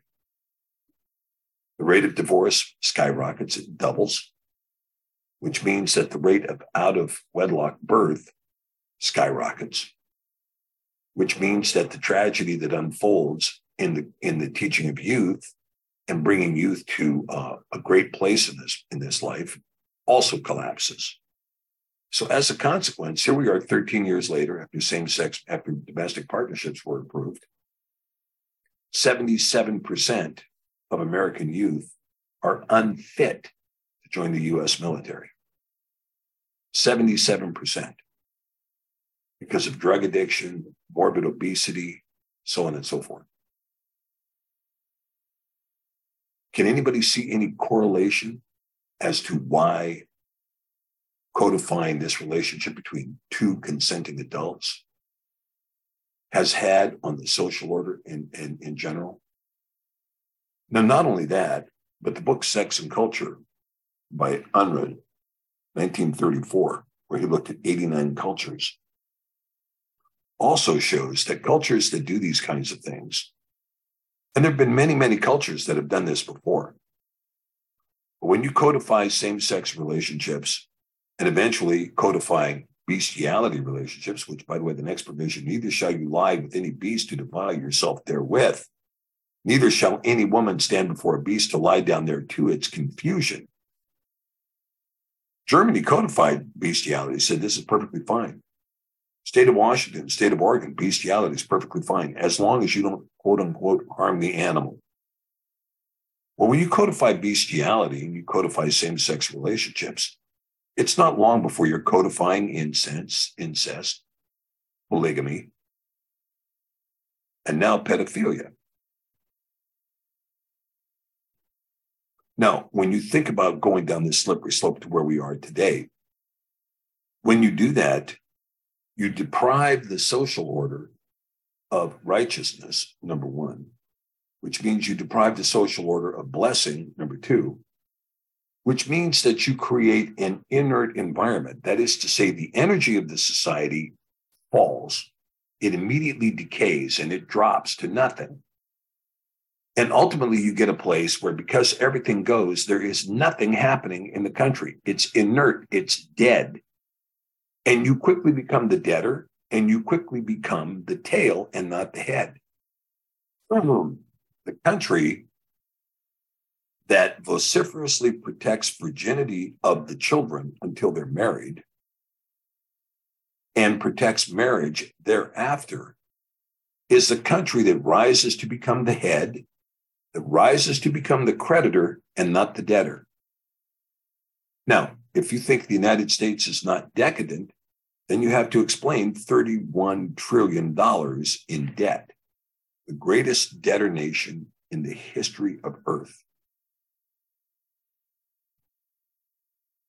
How did we become that way? You know, under JFK, we had a balanced budget and zero debt.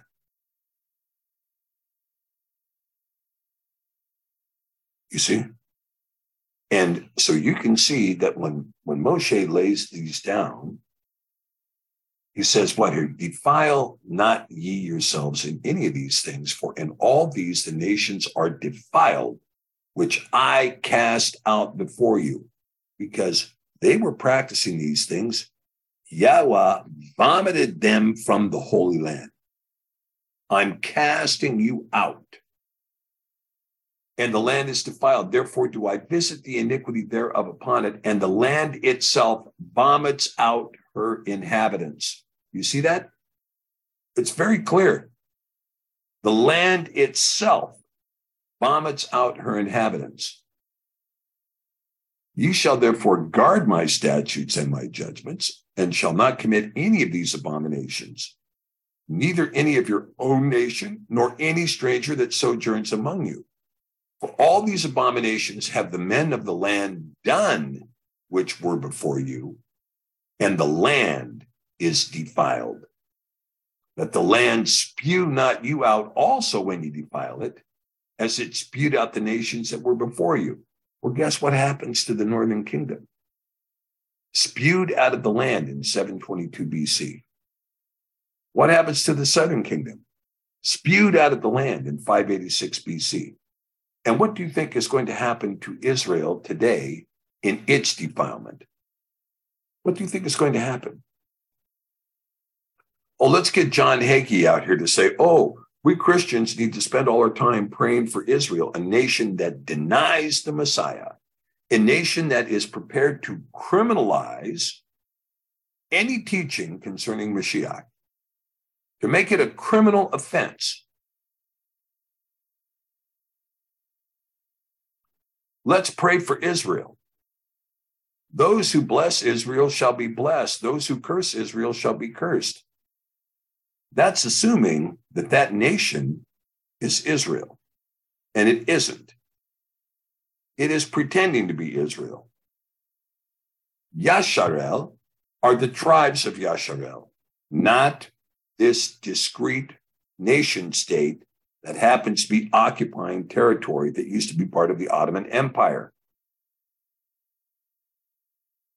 So people want to pray for this, and they want to bend over backwards for Israel. Oh, Israel, Israel, we need to pray for Jerusalem. We need to make Israel great. We need to spend more time on concentrating on making Israel great than on the United States great. Oh, really? And what are they doing in Tel Aviv? Huh? What are they doing in Tel Aviv? The home of the rainbow flag? What are they doing in Tel Aviv? Tel Aviv is considered the homosexual capital of the world. There is no place on earth that has a higher practice of homosexuality than Tel Aviv. They have sued congregations in Israel and have won substantial judgments against them because their pastors have refused to do same-sex marriages. They have marched in the streets of Jerusalem. Marched in the streets of Jerusalem. If you think that Israel is a Torah-keeping nation, you are incorrect. If you think that the Elohim of Israel is Yahweh, you're dead wrong. The six-colored flag exalts a different God.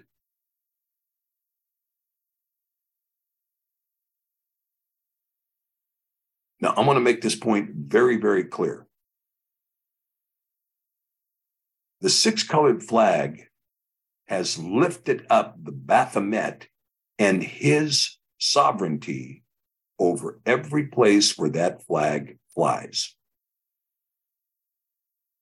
It has been raised above the Canadian flag in Canada.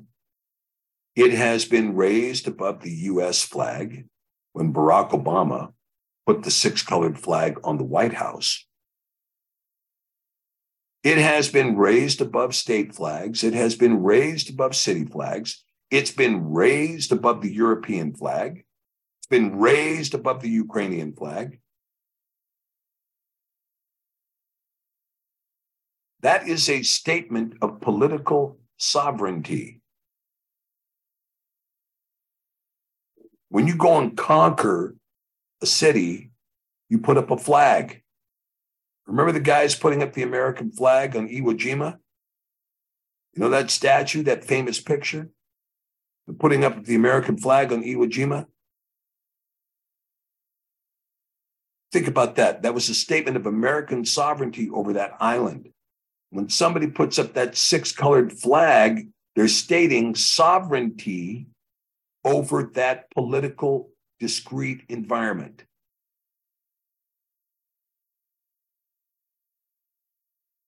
What does my consensual relationship, how could my consensual relationship affect your marriage? Look how it's affected it. Look how it's affected it.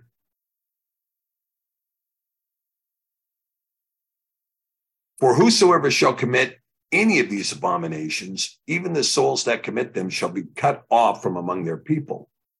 Therefore shall ye guard my ordinance, that ye commit not any one of these abominable customs which were committed before you, that ye defile not yourselves therein.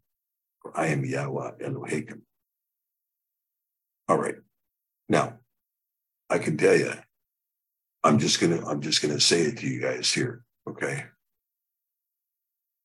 When we talk about these kinds of behaviors that are existing in the world, it is right for us to call these behaviors out as sinful. And the people that are engaged in these behaviors must repent. Now, for a lot of people, repentance is very, very difficult, but possible. And I'm not trying to tell anybody, go get into some anti-homosexual therapy. I'm just trying to tell you, you have your own wrestling match to do. And this kind of behavior is the kind of thing where, look, in our world today, we live in a defiled, demoralized, decadent world that has been completely trashed by Baali worshipers and Baphomet worshipers. completely trashed. It's very difficult for you to be a Sabbath keeper in a world that wants to have you working 24/7, 365. You know, if you go to Israel, they practice the Sabbath in Israel. The government practiced the Sabbath. Storekeepers practice the Sabbath. It used to be in the United States, we used to have what were called Sunday blue laws, that most of the United States respected as Sunday Sabbath, but it was quite common to be in jurisdictions where nothing would be open on Sunday, right? You remember these days? Nothing would be open on Sunday, and, you know, liquor stores would have to be closed on Sunday, and there would be nothing open. Now, it was an incorrect day. It was imposed on us by Rome, but nonetheless, it was a weekly Shabbat. But when you're in a world that doesn't practice the Saturday Sabbath, it's difficult for you to practice the Saturday Sabbath. When you're in a world that is completely defiled, completely demoralized, completely allowing for same-sex relationships, same-sex marriages, polygamous marriages, and more, well, what are you going to do? And what I'm saying to you is that no matter where you are, and no matter where you've been, when Yah calls you out and calls you onto his path, follow it. It's difficult for all of us to follow the narrow path. But nonetheless, we're called to do that. David, did you have something you wanted to add here, brother?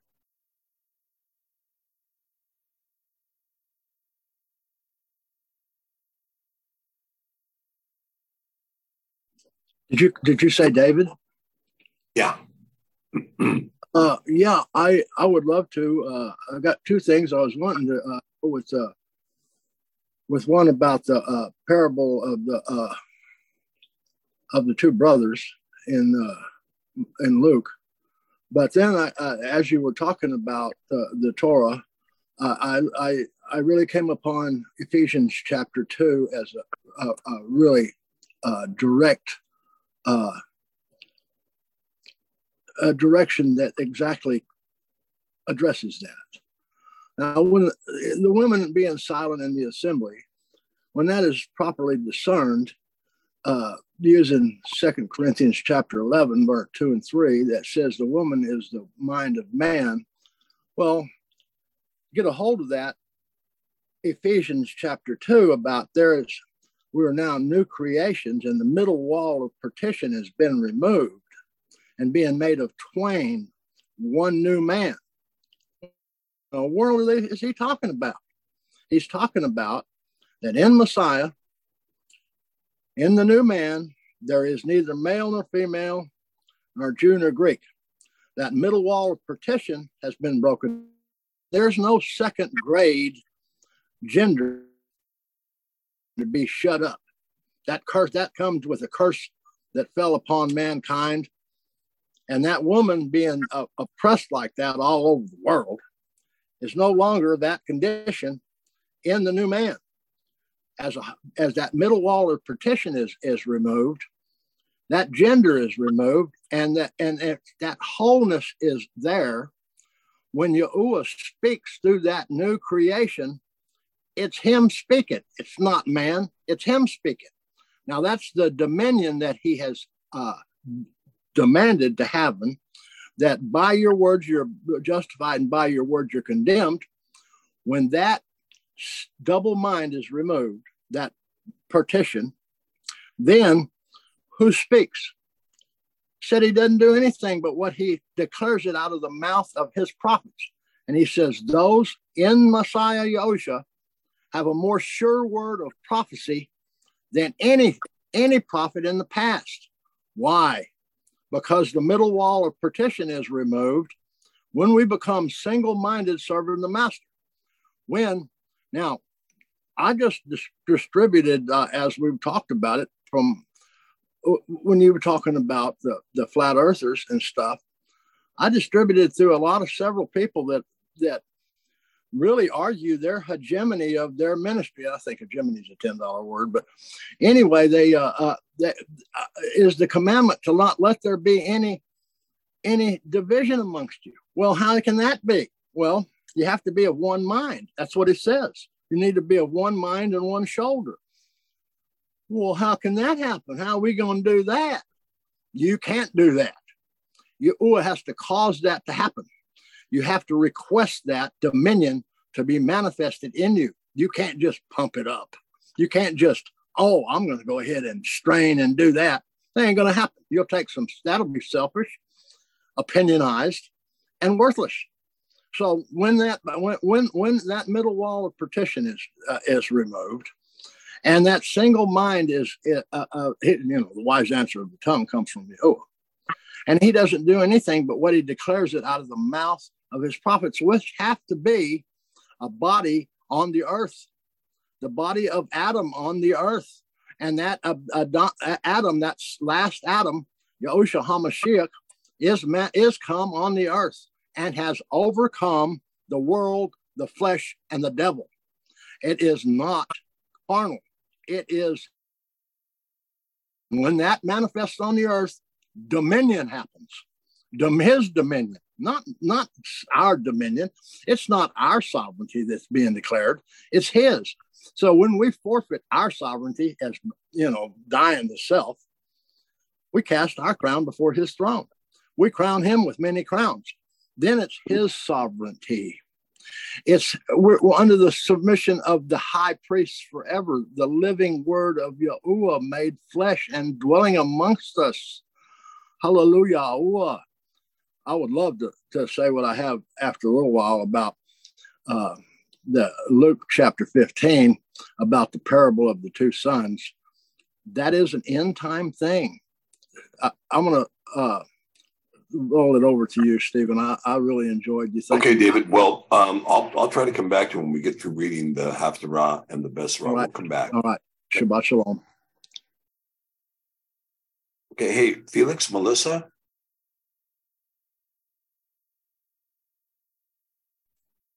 Yes. There you Hi. are. Hey. I just wanted to ask, and forgive me if I have this wrong, I'd like correction or clarification. You had mentioned in one of your, the Shabbat meeting, you were talking a little bit about, and like I said, I might get it wrong, but like you were giving an explanation about either the four pillars or the four corners of the earth, being the ellipses, the rotation, the tilt, and then I didn't get the last one.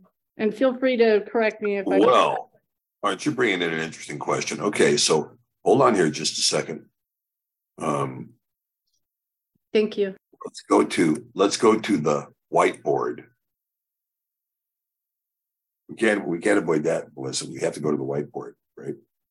Okay, so when we talk about the four pillars of the earth, we talked about these last night, and this is from Genesis 1:14. And in Genesis 1:14, we see that we have four pillars here that are going to be laid out. One is signs.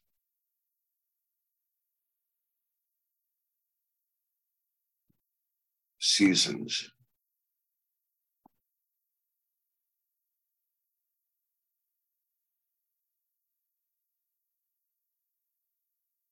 Days.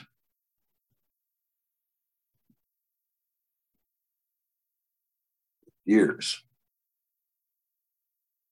And these are to be determined by what? The greater light,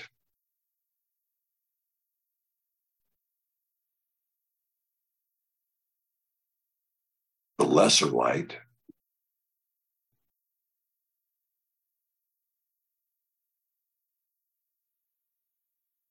and the stars also. That's Genesis 1:16. So the signs are going to be done. This pillar here is going to be done by the moon cycles.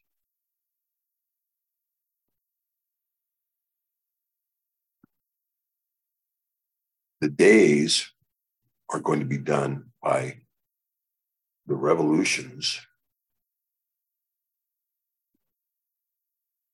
of the earth.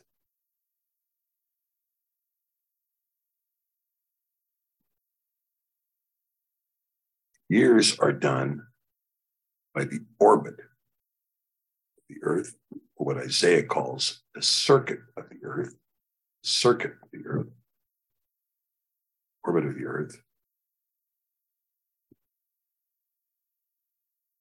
And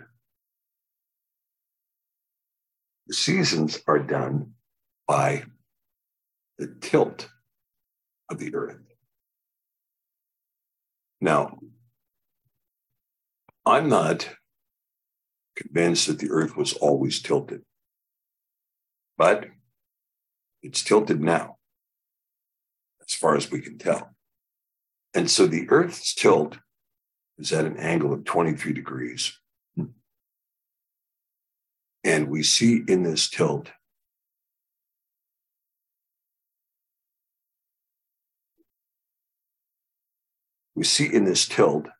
that this is always pointing to Polaris.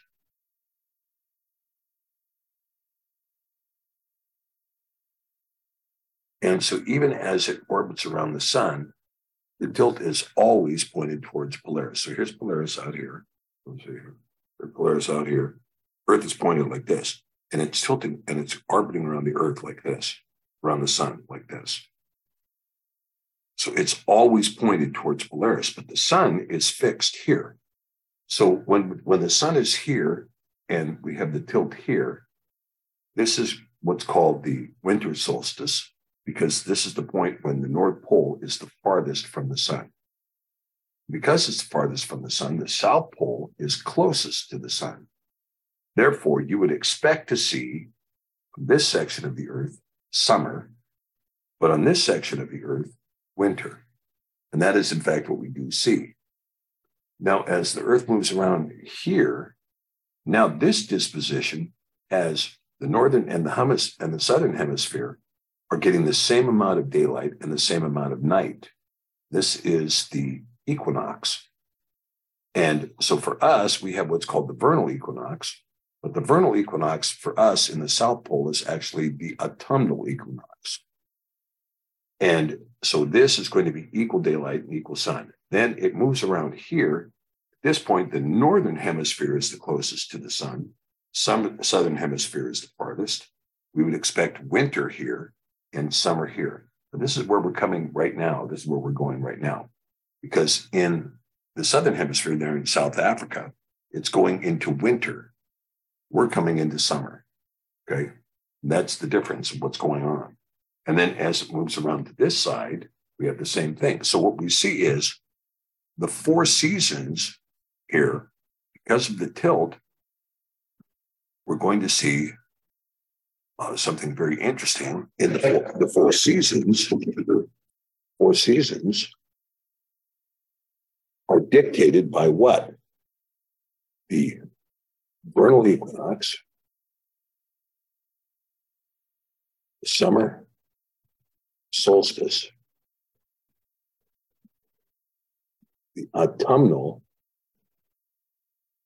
equinox, and the winter solstice.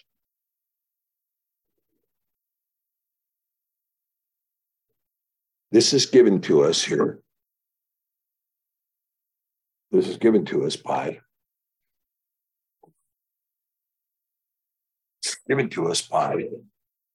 the orbit of the Earth's tilt, as the Earth is at a tilt. This gives us the 4 seasons. Now, you have to remember that this 4 seasons is described in Hebrew as the moedot.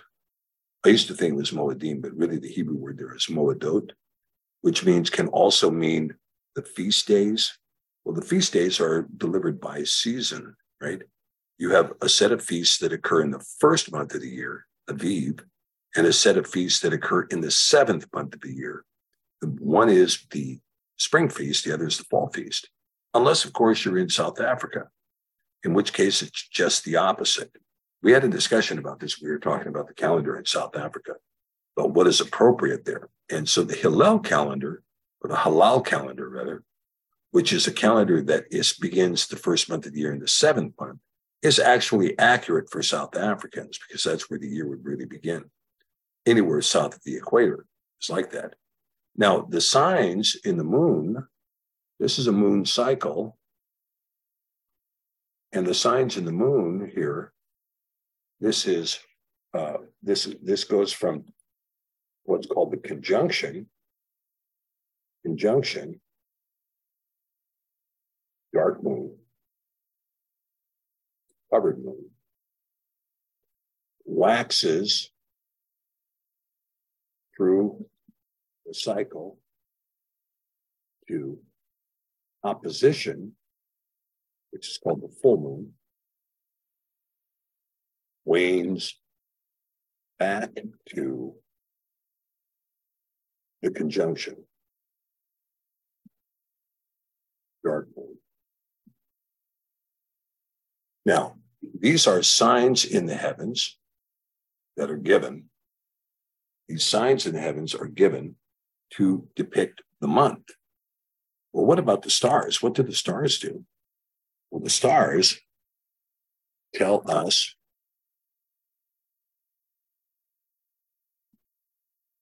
the hour, the day, the season, and even the year, depending on the location of the stars.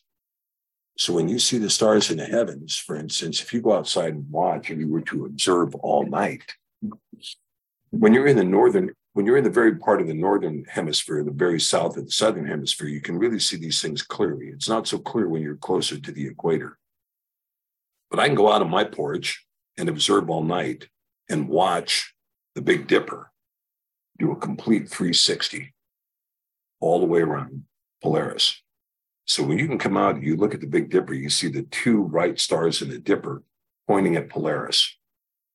You look at those, when you come out and it's over here, well, that's about 7 o'clock at night.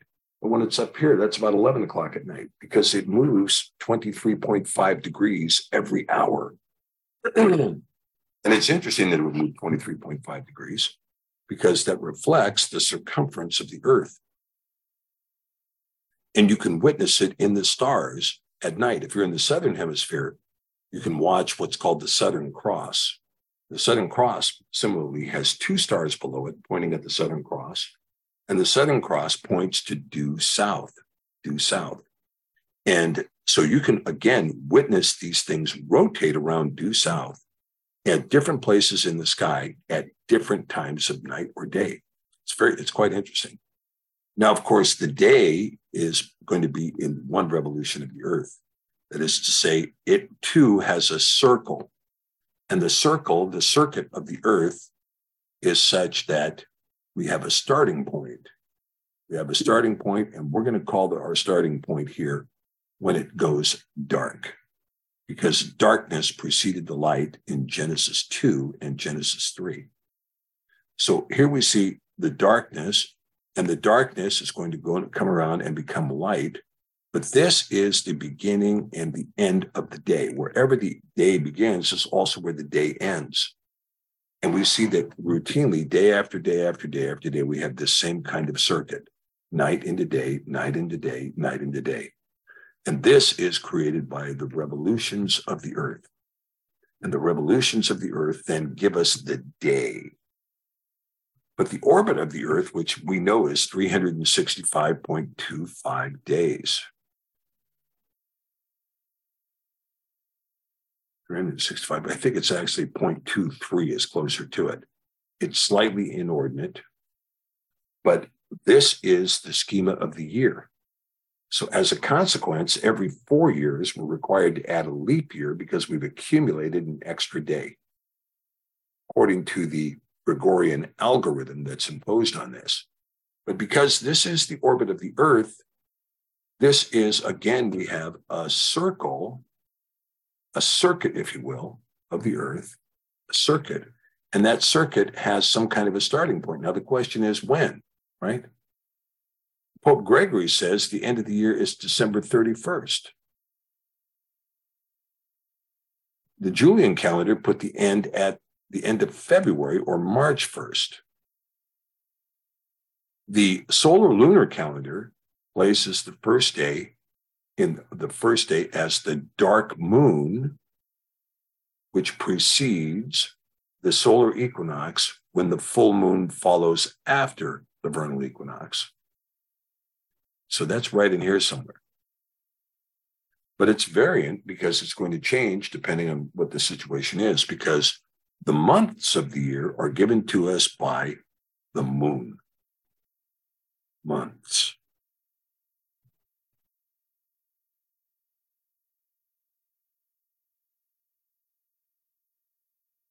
Seasons are given to us by the tilt.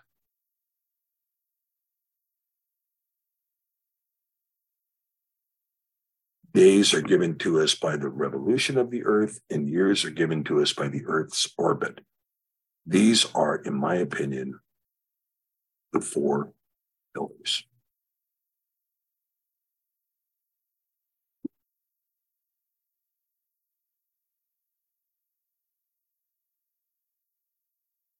Okay. That answer your question? Yes, thank you so much. Leave that there in case you guys want to screenshot that or anything. Okay. Okay. So with that, let's go back to our Haftarah. And again, you know, when I talk about these things, of course, this is a disparate teaching compared to the FE methodology, because the FE methodology says, well, we don't necessarily accept that idea, right? We don't necessarily accept that idea. And so as a consequence, we have some problems. All right, hold on just a minute. I gotta get back to my Torah portion here. It's here somewhere. Okay, there we go. Now let me see if I can find it here. Second. There we go. Okay. And again, you know, one of the things that I think is very important for us is that when we have a competing opinion, like FE, or we have a competing opinion concerning the calendar, it's very important for us to know and understand our opponent's view as well as they understand it, okay? It's important for us to, in fact, this is how we obtain unity in the fellowship, by understanding the opposing view well. If we understand the opposing view well, then we can discuss with them their point of view. And we can assert our own point of view, but we can discuss with them our point of view instead of denouncing it, saying, that's the stupidest idea I've ever heard. I'm not going to listen to another word of it.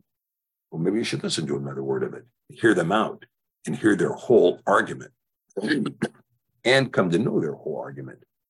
And by doing so, you can respond in kindness and say, well, this is why I disagree with that. Now, I know a lot of people in the FE community are convinced that there are many things that NASA has lied to us about. And in my opinion, there's no question that that's what's happened, that NASA has lied to us. However, I don't rely on NASA for either the truth or a lie. Just let NASA go. If you don't believe NASA, let NASA go. Don't look at their stuff. Disregard their references. But you can see the references of many others going all the way back to Pythagoras and Euclid and Copernicus, and Galileo, and others who had nothing to do with NASA, who reached conclusions about the condition of the universe and why it looks out the way it does.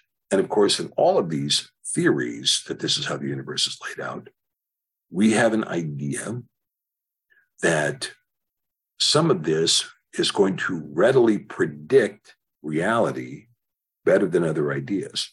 In fact, when the first idea of the orbit of the planets was predicted, there was problems with the orbits because they couldn't make them work because we were predicting a absolutely perfect 360-degree circle. Only when Copernicus looked at these and discovered that they were elliptic in their size and in their shape did we begin the capability of being able to accurately predict what was going on. And so one of the big tests for me and for the flat earth community is, can you accurately predict?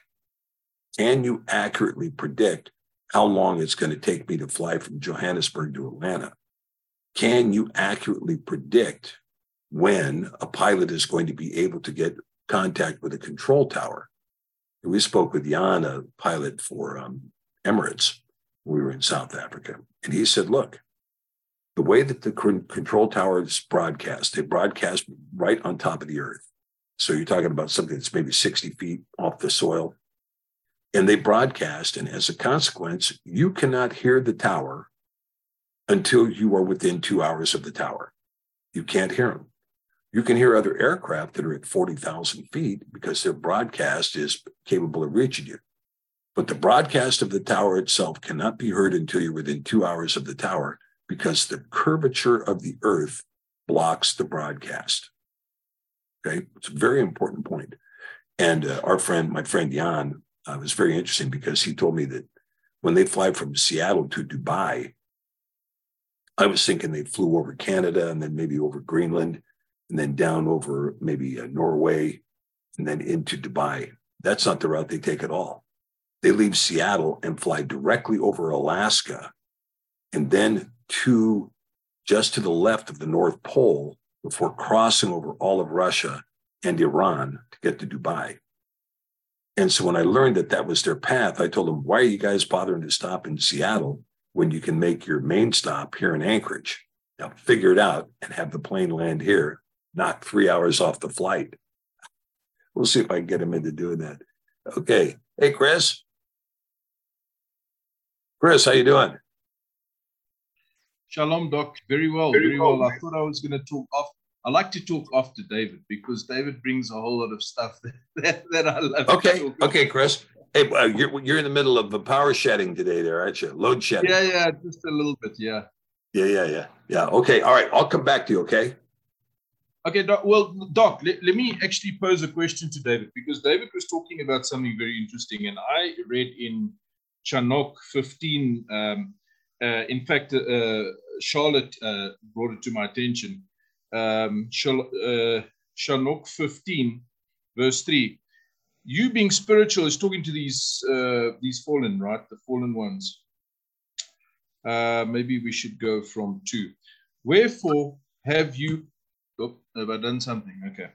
Wherefore have you forsaken the lofty and holy heaven, which endures forever, and have lain with women, and have defiled yourselves with the daughters of men, and have taken yourselves women, have acted like the sons of the earth, and have begotten giants.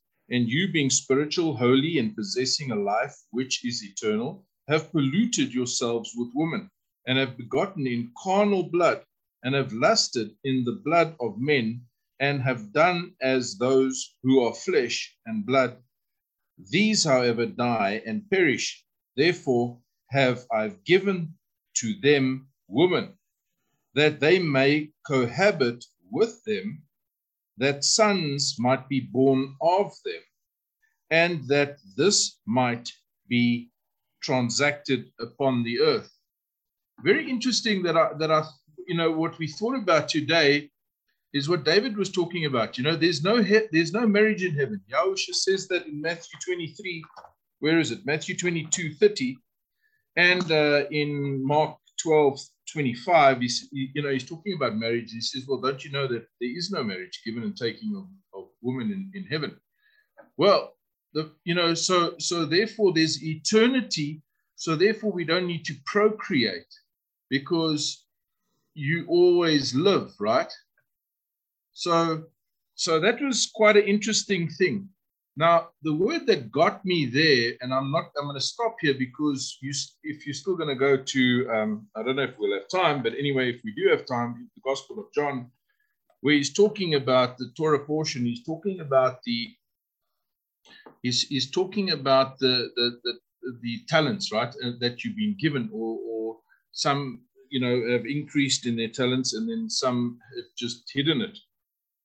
But an interesting word there, he says, if I can find it now, it's John 7, I believe, and it comes to, oh, and I'm so sorry, I was trying to get these things together here. But anyway, it says there, yeah, here we go. Okay, I'm not going to find it right now. Let me come back to that. But there was a word there, transacted, and that was very interesting. So, sorry, I'm a little bit off the. Go ahead, Chris. Make your point about it. What are you trying to say on it? Well, no, what I was just trying to say about that specific aspect of life is that there is no, because of eternal life, there's no giving and taking in heaven. Now I know that here on earth you are bound to a woman and you become one flesh, and by the good works of your wife or your husband, you can be changed to believe the eternal destination, and therefore be roped into this eternity, which Yahusha was preaching about, called the kingdom, right? And so I was just sort of trying to marry these two facts, but I'll come back after David has said something. Okay. Okay. Yeah. Well, I think when you're talking about that, Chris, when we talk about this idea of, the flesh, a lot of people say, oh, well, angels can't have sex. Therefore, there's no possible way that these fallen angels could have had sex with women. But Paul tells us, make sure that you be careful about who you entertain, because sometimes the people you entertain are actually angels. And so we can see that even in the New Testament, we have a teaching that gives us an idea that angels can manifest themselves in human form. And there's also discussion about this in the book of Hanok too. And so this idea of giants and so forth. By the way, while I was watching Michael Michael Tellinger of South African, talking about the evidence of giants in South Africa, which is absolutely unbelievable. I mean, the kind of artifacts he's found and footprints that are 6 feet tall, and on and on and on, that are just enormous, the size of the giants. That these giants were not intended by Yah to be on the earth, but yet these giants came about because of this crazy mix of DNA that came from these fallen ones in cohabitating with human women. And here we have this passage in our own Torah portion today saying, do not pass your seed through to the Malek. Do not pass your seed through to these angels. Don't do it, because this is something that the Canaanites were doing. This is something that the Egyptians were doing, which means that we had giants present there. Now, in addition to that, in addition to giants present, we also had the presence of chimeras, which is half human, half this, half human, half that. And so this appears in the mythological record. We say, well, that's just mythology. Well, is it just mythology? Now, given what we know about the genome and having discovered the genome, and the fact that the genome can be transgressed, we see now that, in fact, there must have been some kind of DNA manipulation going on in the ancient technology. Now, also, we don't know because we had, I think, the B'nai Elohim, who lived in the pre-Adamic period, had access to and from, if you look at Job 1:6, Job 2:1, it says the B'nai Elohim came with Satan. And Yah asked Satan and said, what have you been up to? And he says, I've been going to and from the earth and walking back and forth on it. This tells you that the B'nai Elohim, they had this ability to go to heaven and back to the earth. Back and forth, they were able to transact. And because they were able to transact like that and to walk to and fro across the earth, they brought to them a completely different understanding of technology, a completely different understanding of the world. And they didn't have the fall that we had with Adam and Hua. Because this tree of the knowledge of good and evil was not made available to them. It was made available to Adam and Hua, who were created not to eat of that tree, but who ate of that tree. Anyway, when they ate of that tree, this light covering that was around them fell away. And when the light covering fell away, they realized, hey, we're naked. And once that happened, they began to clothe themselves because they had lost that aura of light. But we can see here that because this appears to be what's going on, these guys elected to say, hey, you know what? We've been transacting back between heaven and earth. It is time for us to have interface with these human women, the same way that men are having interface with these human women, which, according to what you were talking about earlier, these women were created for the function of procreation. That is to say that Yah knew that death would come into the world. Now, death is a very interesting thing when you think about it, because mankind does not die, but each man does. It's like the leaves of a tree. Every year they die, but the tree itself does not. The tree continues.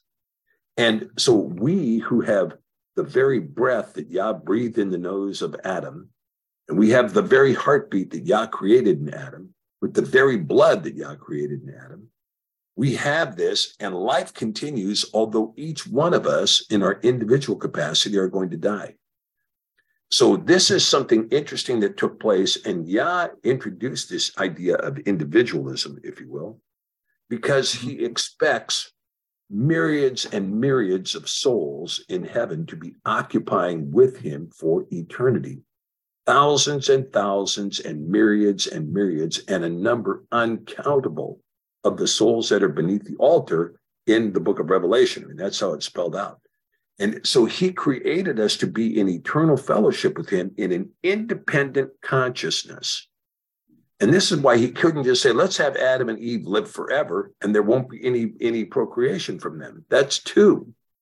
He decided he wanted billions and billions of independent consciousnesses occupying heaven with him eternally. And so this is what we kind of look through this mystery and we see what's happening here. Now, David's point about women, about this wall being torn down, that there is, all are equal before the cross. There is either Jew nor Yevani. There is neither male or female before the cross. And this is an extremely important point, because only by that teaching do women come out of a background that was absolutely repressive and oppressive, as it is in every other society that does not accrue to this faith and this teaching. Because when you look, like, for instance, we've been talking about in the common law class, we've been talking about the right of inheritance. And if you go back and you look carefully at scripture, you'll see the wife does not inherit from the husband. She inherits from her father. She has the right to the inheritance of her father, which is her separate property. And she has the right to her dowry, but she has no inheritance in her husband at all. His inheritance goes to his children. If he has no children, they go to his brothers. If he has no brothers, it goes back to his parents. But the last place it goes to is the wife. And which, and then when you start to look at modern law, there's two things that happen in modern law that are anathema to Moshe's Torah. One is that we begin to see a push in modern law that women are to inherit of the marital estate. Women are to inherit of the marital estate. That there is no estate that exists in the man separately. He has a separate estate that he may have inherited from his father. But when he creates a marriage, he creates a marital estate, and that a woman has a right to inherit that marital estate. That's what the Charter of Freedoms was about under Edward II. That's what the Magna Carta was about under John I. But these things were all about a woman's right to inherit. The second thing that is anathema to Moshe's Torah is William Wilberforce standing up for 24 years in front of the British Parliament and saying slavery is wrong. And this was anathema to Moshe's Torah, because Moshe talks about a bondservant among the house of Israel, that if a person falls into debt, they become a bondservant to the person they owe money to, and they are supposed to work for that person. And after 7 years, they're supposed to be set free. And if they're not, and if you, as the holder of the bondservant, has found a wife for that bondservant and she has children, the wife and the children belong to you. They do not belong to the bondservant. So if the bondservant wants to continue to live with his wife and his children, he has to pierce his ear and remain in your servitude for life. Right. However, non-people of the house of Yasharel, non-Yasharelim, can be held as chattel property that your children can inherit. Now, if you ever read the decision of Sanford v. Scott, or the Dred Scott decision, it was written by Justice Taney in the United States, he reflects on that concept that because under the United States doctrine, Black people were 3/5 human. This is declared in the Article 1 of the United States Constitution, that they're 3/5 human. That particular provision, by the way, has never been overturned. The rights of emancipation have been granted, the right to vote has been granted, but that particular passage has never been structurally disaffirmed. And so Tani was saying, well, look, because they're 3/5 human, they're not fully human, therefore they can always be held as chattel property pursuant to Moshe's Torah. So we see two things in modernity that go direct. Well, actually, there's three when you count the destruction of the animal sacrifice. Animal sacrifice was destroyed by Yah himself when he destroyed the last temple and said, no more temple. There's not going to be any more temple, which means there is no more animal sacrifice. But Ezekiel says, Moshe gave them bad law. Yeah. Part of that bad law, in my opinion, is slavery, talking about that people can be owned as chattel property. And the other one is that a woman has no right to inherit of the marital estate. Now, these are two things that have been pushed against in modernity. Have these two things that have been pushed against in modernity been anathema to human life? I don't think so. I don't think so. I think David's point about a woman being equal before the cross now becomes something very important. And we can see, Chris, you and I, we both saw women leaders in South Africa leading congregations. Why? Because there was no man there to teach. And the woman was there to teach, and she was there to lead the congregation. Now, with all that being said, women have to be very careful, though, too, because women in the modern world do not understand the fragility of men. They do not understand the fragility of men. Men are equipped to be breadwinners. That's what they're equipped to do. They're not equipped to be the nurturers of children. They can do it, just like if a guy has his left side of his brain damaged, he can learn to speak with his right side of his brain, but he'll never speak completely well. And it's the same way that a man will never be a complete nurturer for children. They can learn a lot of skills and stuff and force themselves, but they will never be the nurturer that a woman is in a relationship. But on the other hand, for a woman to come out and say, I'm going to take the man's job and I'm going to compete. And this is something, by the way, that comes out of hyper-Zionism and Talmudic rabbinicalism, which is that a woman should compete with her husband. A woman should never compete with her husband. You are partners in life, not competitors. When you compete with your husband, you're a wicked woman who tears down your own house. That's what you're doing. And, you know, to have somebody tell you, yeah, go smoke some Virginia Slims because you've come a long way, baby. Well, you've come a long way, baby, at what? Tearing down your own house. And so it's very, very important for women to take a look and see. And I'm not saying a woman should not have the profession she desires, but for women generally to take on attack of, we're going to break down a glass ceiling. You know, my daughter came home telling me, we got to get rid of the glass ceiling in Washington. I said, what are you talking about? We've got a woman governor. Both senators in the U.S. Congress are women. 65% of the members of the state legislature are women. 65% of the judges on the bench are women. What glass ceiling are you talking about? What are you talking about? There's no glass ceiling. There's no glass ceiling. And, you know, so the thing is that, but when women attack the ability of a man to make a living, you know, in the early part of the 20th century, the motto in the United States was pay a man a family wage. Okay, pay a man a family wage. that the man could raise the family, the man could pay for the family to be raised, and the woman could stay home and raise the family and take care of the next generation. And instead of that happening, we entered into a war because we practiced socialism for a decade during the 1930s. It bankrupted the country. We had to go into a war in order to rescue it. We went into a war. We put the women to work and the men on the battlefield. And when we came back out, the corporations realized, you know what? We can cut our salaries in half by causing their wives to enter the workplace because we double the supply of employees and the price goes down. When the supply is doubled and the demand is fixed, the price gets cut in half.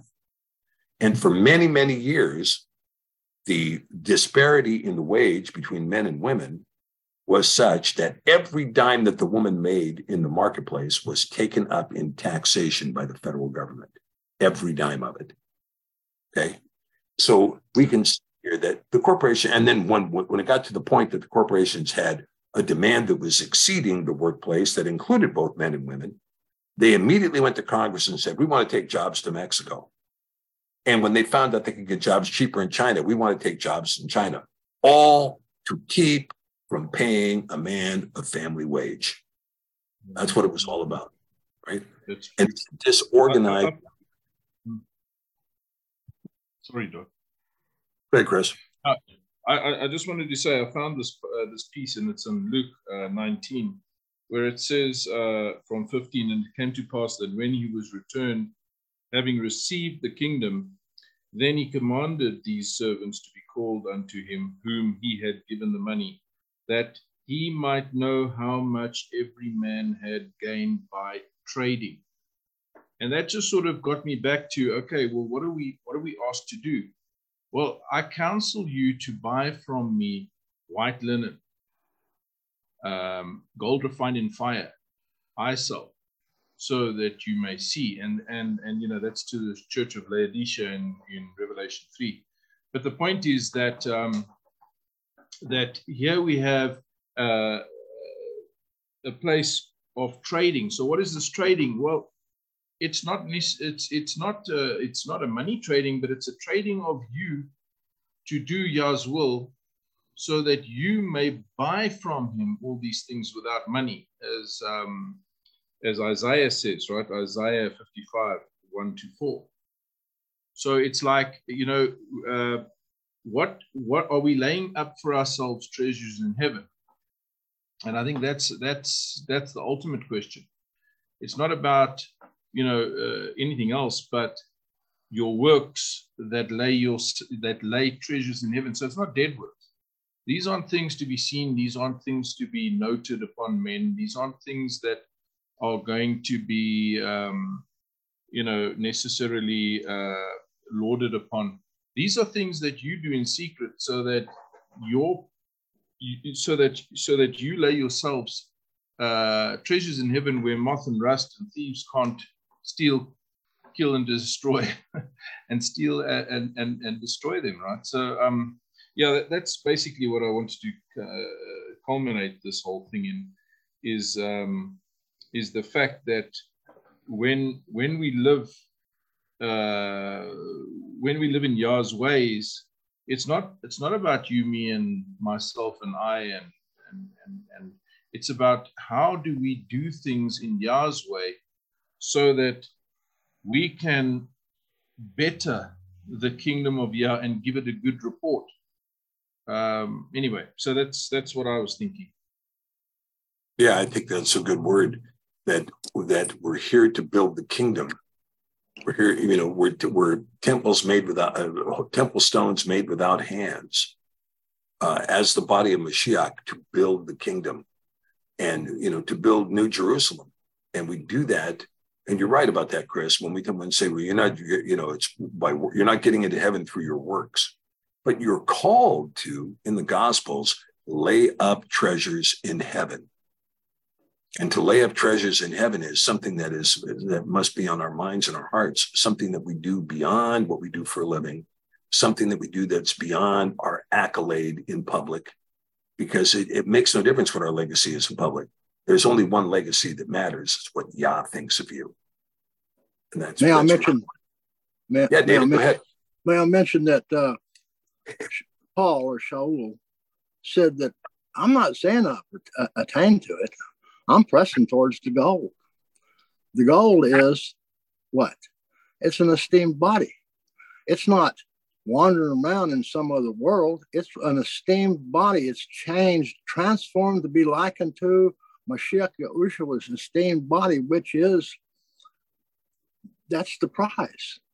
So when we come to the prize, we see it in the parable that Yahushua spoke in Luke chapter 15, when he starts talking about the two sons. Now, the two sons, we go into a long explanation of who they are. We know that the Yehuda is a picture of one stick, and we know that Ephraim is a picture of the 10 northern tribes that were divorced and lost their identity. And you have done actually a gifted view of where they are, where they went, what's going on. Now, the issue is that when we become the son that returns home, and that's going to return to the father's house, Ephraim, the 10 northern tribes, this is the northern tribes of Yisrael, that really we see a better, a more intense view of, where we see the 5 maidens, and that we see the 10 maidens, and then the 5 maidens, and then there's some they come harder. So when that happens, what happens when they get the when Ephraim enters in the father's house after all that journey? What happens when he gets the robe? What happens when he gets the ring? Well, I know, I'm just saying, I know this, that's the esteemed body. That's the prize. That is the prize. Now, what's the prize? What happens with the prize? Well, then Yehuda, which has to wait until all that goes on and is out in the field acting like a servant, keeping the law, doing all that Torah stuff and actually Talmudic stuff, and can't say his name because it's said that he's taken his name from him. That's right. In Yirmiyahu. Okay, so what we see now, it's not an accident in the land that it's illegal to say his name out loud. It's actually evidence of what Yahuwah told them. Now, it's not just strange, and it doesn't throw the thing completely out the door. It just says, now, this is the ditch that they're in. They've got that homosexuality. They've got the Supreme Court doing completely things that are carnal. They're wanting to do away with the relationship to the Torah, which is, that's exactly what's supposed to happen. Now, when you look at the parable of the son, when Yehuda comes up and he's twisted, boy, he's upset. Now, I've stayed around here and I've done all this and done all that. And this old boy, he comes in from the ditch. And so then the father comes out and directly talks to him. Says, now, your brother was dead. You got to get a hold of this. Now he's getting an impartation of his problem. And what happens is that remnant of Yehuda is brought into the house. You got to see that in the parable. And the reconciliation of the 2 sticks happen. The 2 sticks become 1 stick. That's talked about in Ezekiel. And when that happens, what goes on then? In the flesh, in the body, in an esteemed body, the army of Yahuwah is manifested on the earth. This takes dominion over the fallen man. It does, because nothing's going to happen until that completion is done. And when if you're talking about, you've entertained Malachim unawares, well, one of the reasons why it's not is that a Malachim will manifest in the body of a man. And if you don't understand the difference, you don't understand the difference of who you're hearing, then it just gets blended into all kinds of stuff. But when you get a revelation of that, you're hearing something besides flesh and blood speaking to you out of the body of the mouth of a man, which has the dominance. There's not going to anything be happening on the earth without it being in the flesh and blood body of Adam, the first of the last. And that flesh and blood's going to walk this earth. Now, when it walks this earth in the esteemed body after the 42 months that you spoke of, there ain't nothing going to overthrow it, because it's going to be flesh of his flesh, bone of his bone. Praise Yahuwah. It's going to have dominion. It's going to bring that devil to the pit chained. It's going to put the false prophet and the beast in the fire, and it's going to bring the dominion of the basora of his reign to bear, and it's going to harvest the great crowd. And the promises that veil over the great crowd he'll be lifting. Well, that great crowd becomes what? The nations. The nations. They're not nations. They're not nations just dispersed like they are now. They have to be in covenant to be a nation. Well, that's his earth. That's his earth. There's nothing left on it but that with that. And that dominion is in every place. And you've spoken of the places where you see the vision of what happened as a type and a shadow, what happened to Britain, what happened to this place, what happened to the Indian nations, and on and on. And that didn't come from flesh and blood. You know, when I got a hold of what he was talking about, asking, you have not because you ask not. And I started talking to these different ministries that oppose one another. Well, this last Shabbat, after I dropped that on one of the biggest opponents that have the flat earth doctrine, that Shabbat, they came on and started confessing being of one mind, asking of being of one mind. And they're talking about not, the doctrine of the Nicolaitans speaks of a division of clergy and laity. How deep does that run? How deep does that run, Stephen? It runs. This thing has divided the body, has divided the assembly, and there's not any divisions in the anointing. It's the anointing that breaks the yoke. It's the anointing that has given you the revelations that you have. It's not Stephen Pigeons. It's not. That's true. And hallelujah, because this thing that's coming out of, if you look at coming to the house from the pig pen and getting the robe and the ring, it's talking about in distress. He comes from the house. He comes out of the pig pen because the distress happens to him. Well, that's the overcoming that we all have to overcome. We have to overcome. All those that overcome will walk into this. This is a straight gate and narrow way that only a remnant move into.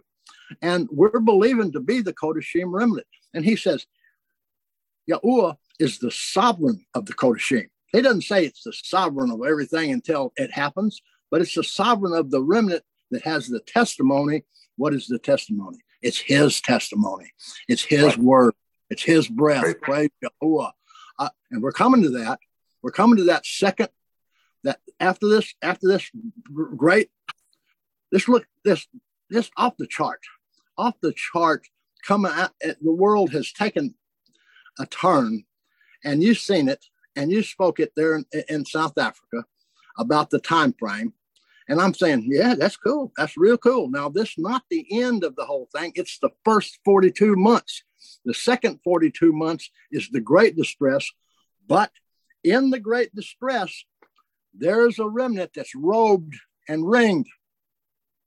The two sticks are made one stick. Okay, hallelujah. Hallelujah. Hallelujah. Thank you for giving me that opportunity. Praise you. Thank you, David. I want to thank you and Chris. Thank you guys for giving us feedback on these issues. It's been outstanding. Okay, guys. So with that, I am going to wrap up our Shabbat meeting for today. I want to thank you guys for all being here. Thank you for being a part of this ministry. And let us continue to pray. Well, I'm going to pray before we go. I want to continue to pray for all of those who are affected by this ministry. And may our outreach through the World Assembly of Yahweh be continuous and be effective. And may we not be a blemish on the name of Yahweh, but be children of his name, holding his name up in righteousness, that his name might be glorified in us and upon us and through us. Okay? All right. Let's pray, guys. Let's pray. Baruch atah Yahweh Elohai Yasharel Avinu olam la'olam. Shema tehilinu Yahweh. Hear our prayers, Father, as we lift them to you now.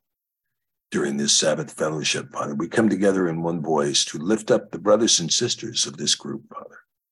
Whether present here today or not present, whether those who were here in the past and who will join in the future, Father, may you bestow blessing upon your people who call you our Elohim, and we are your children, Father.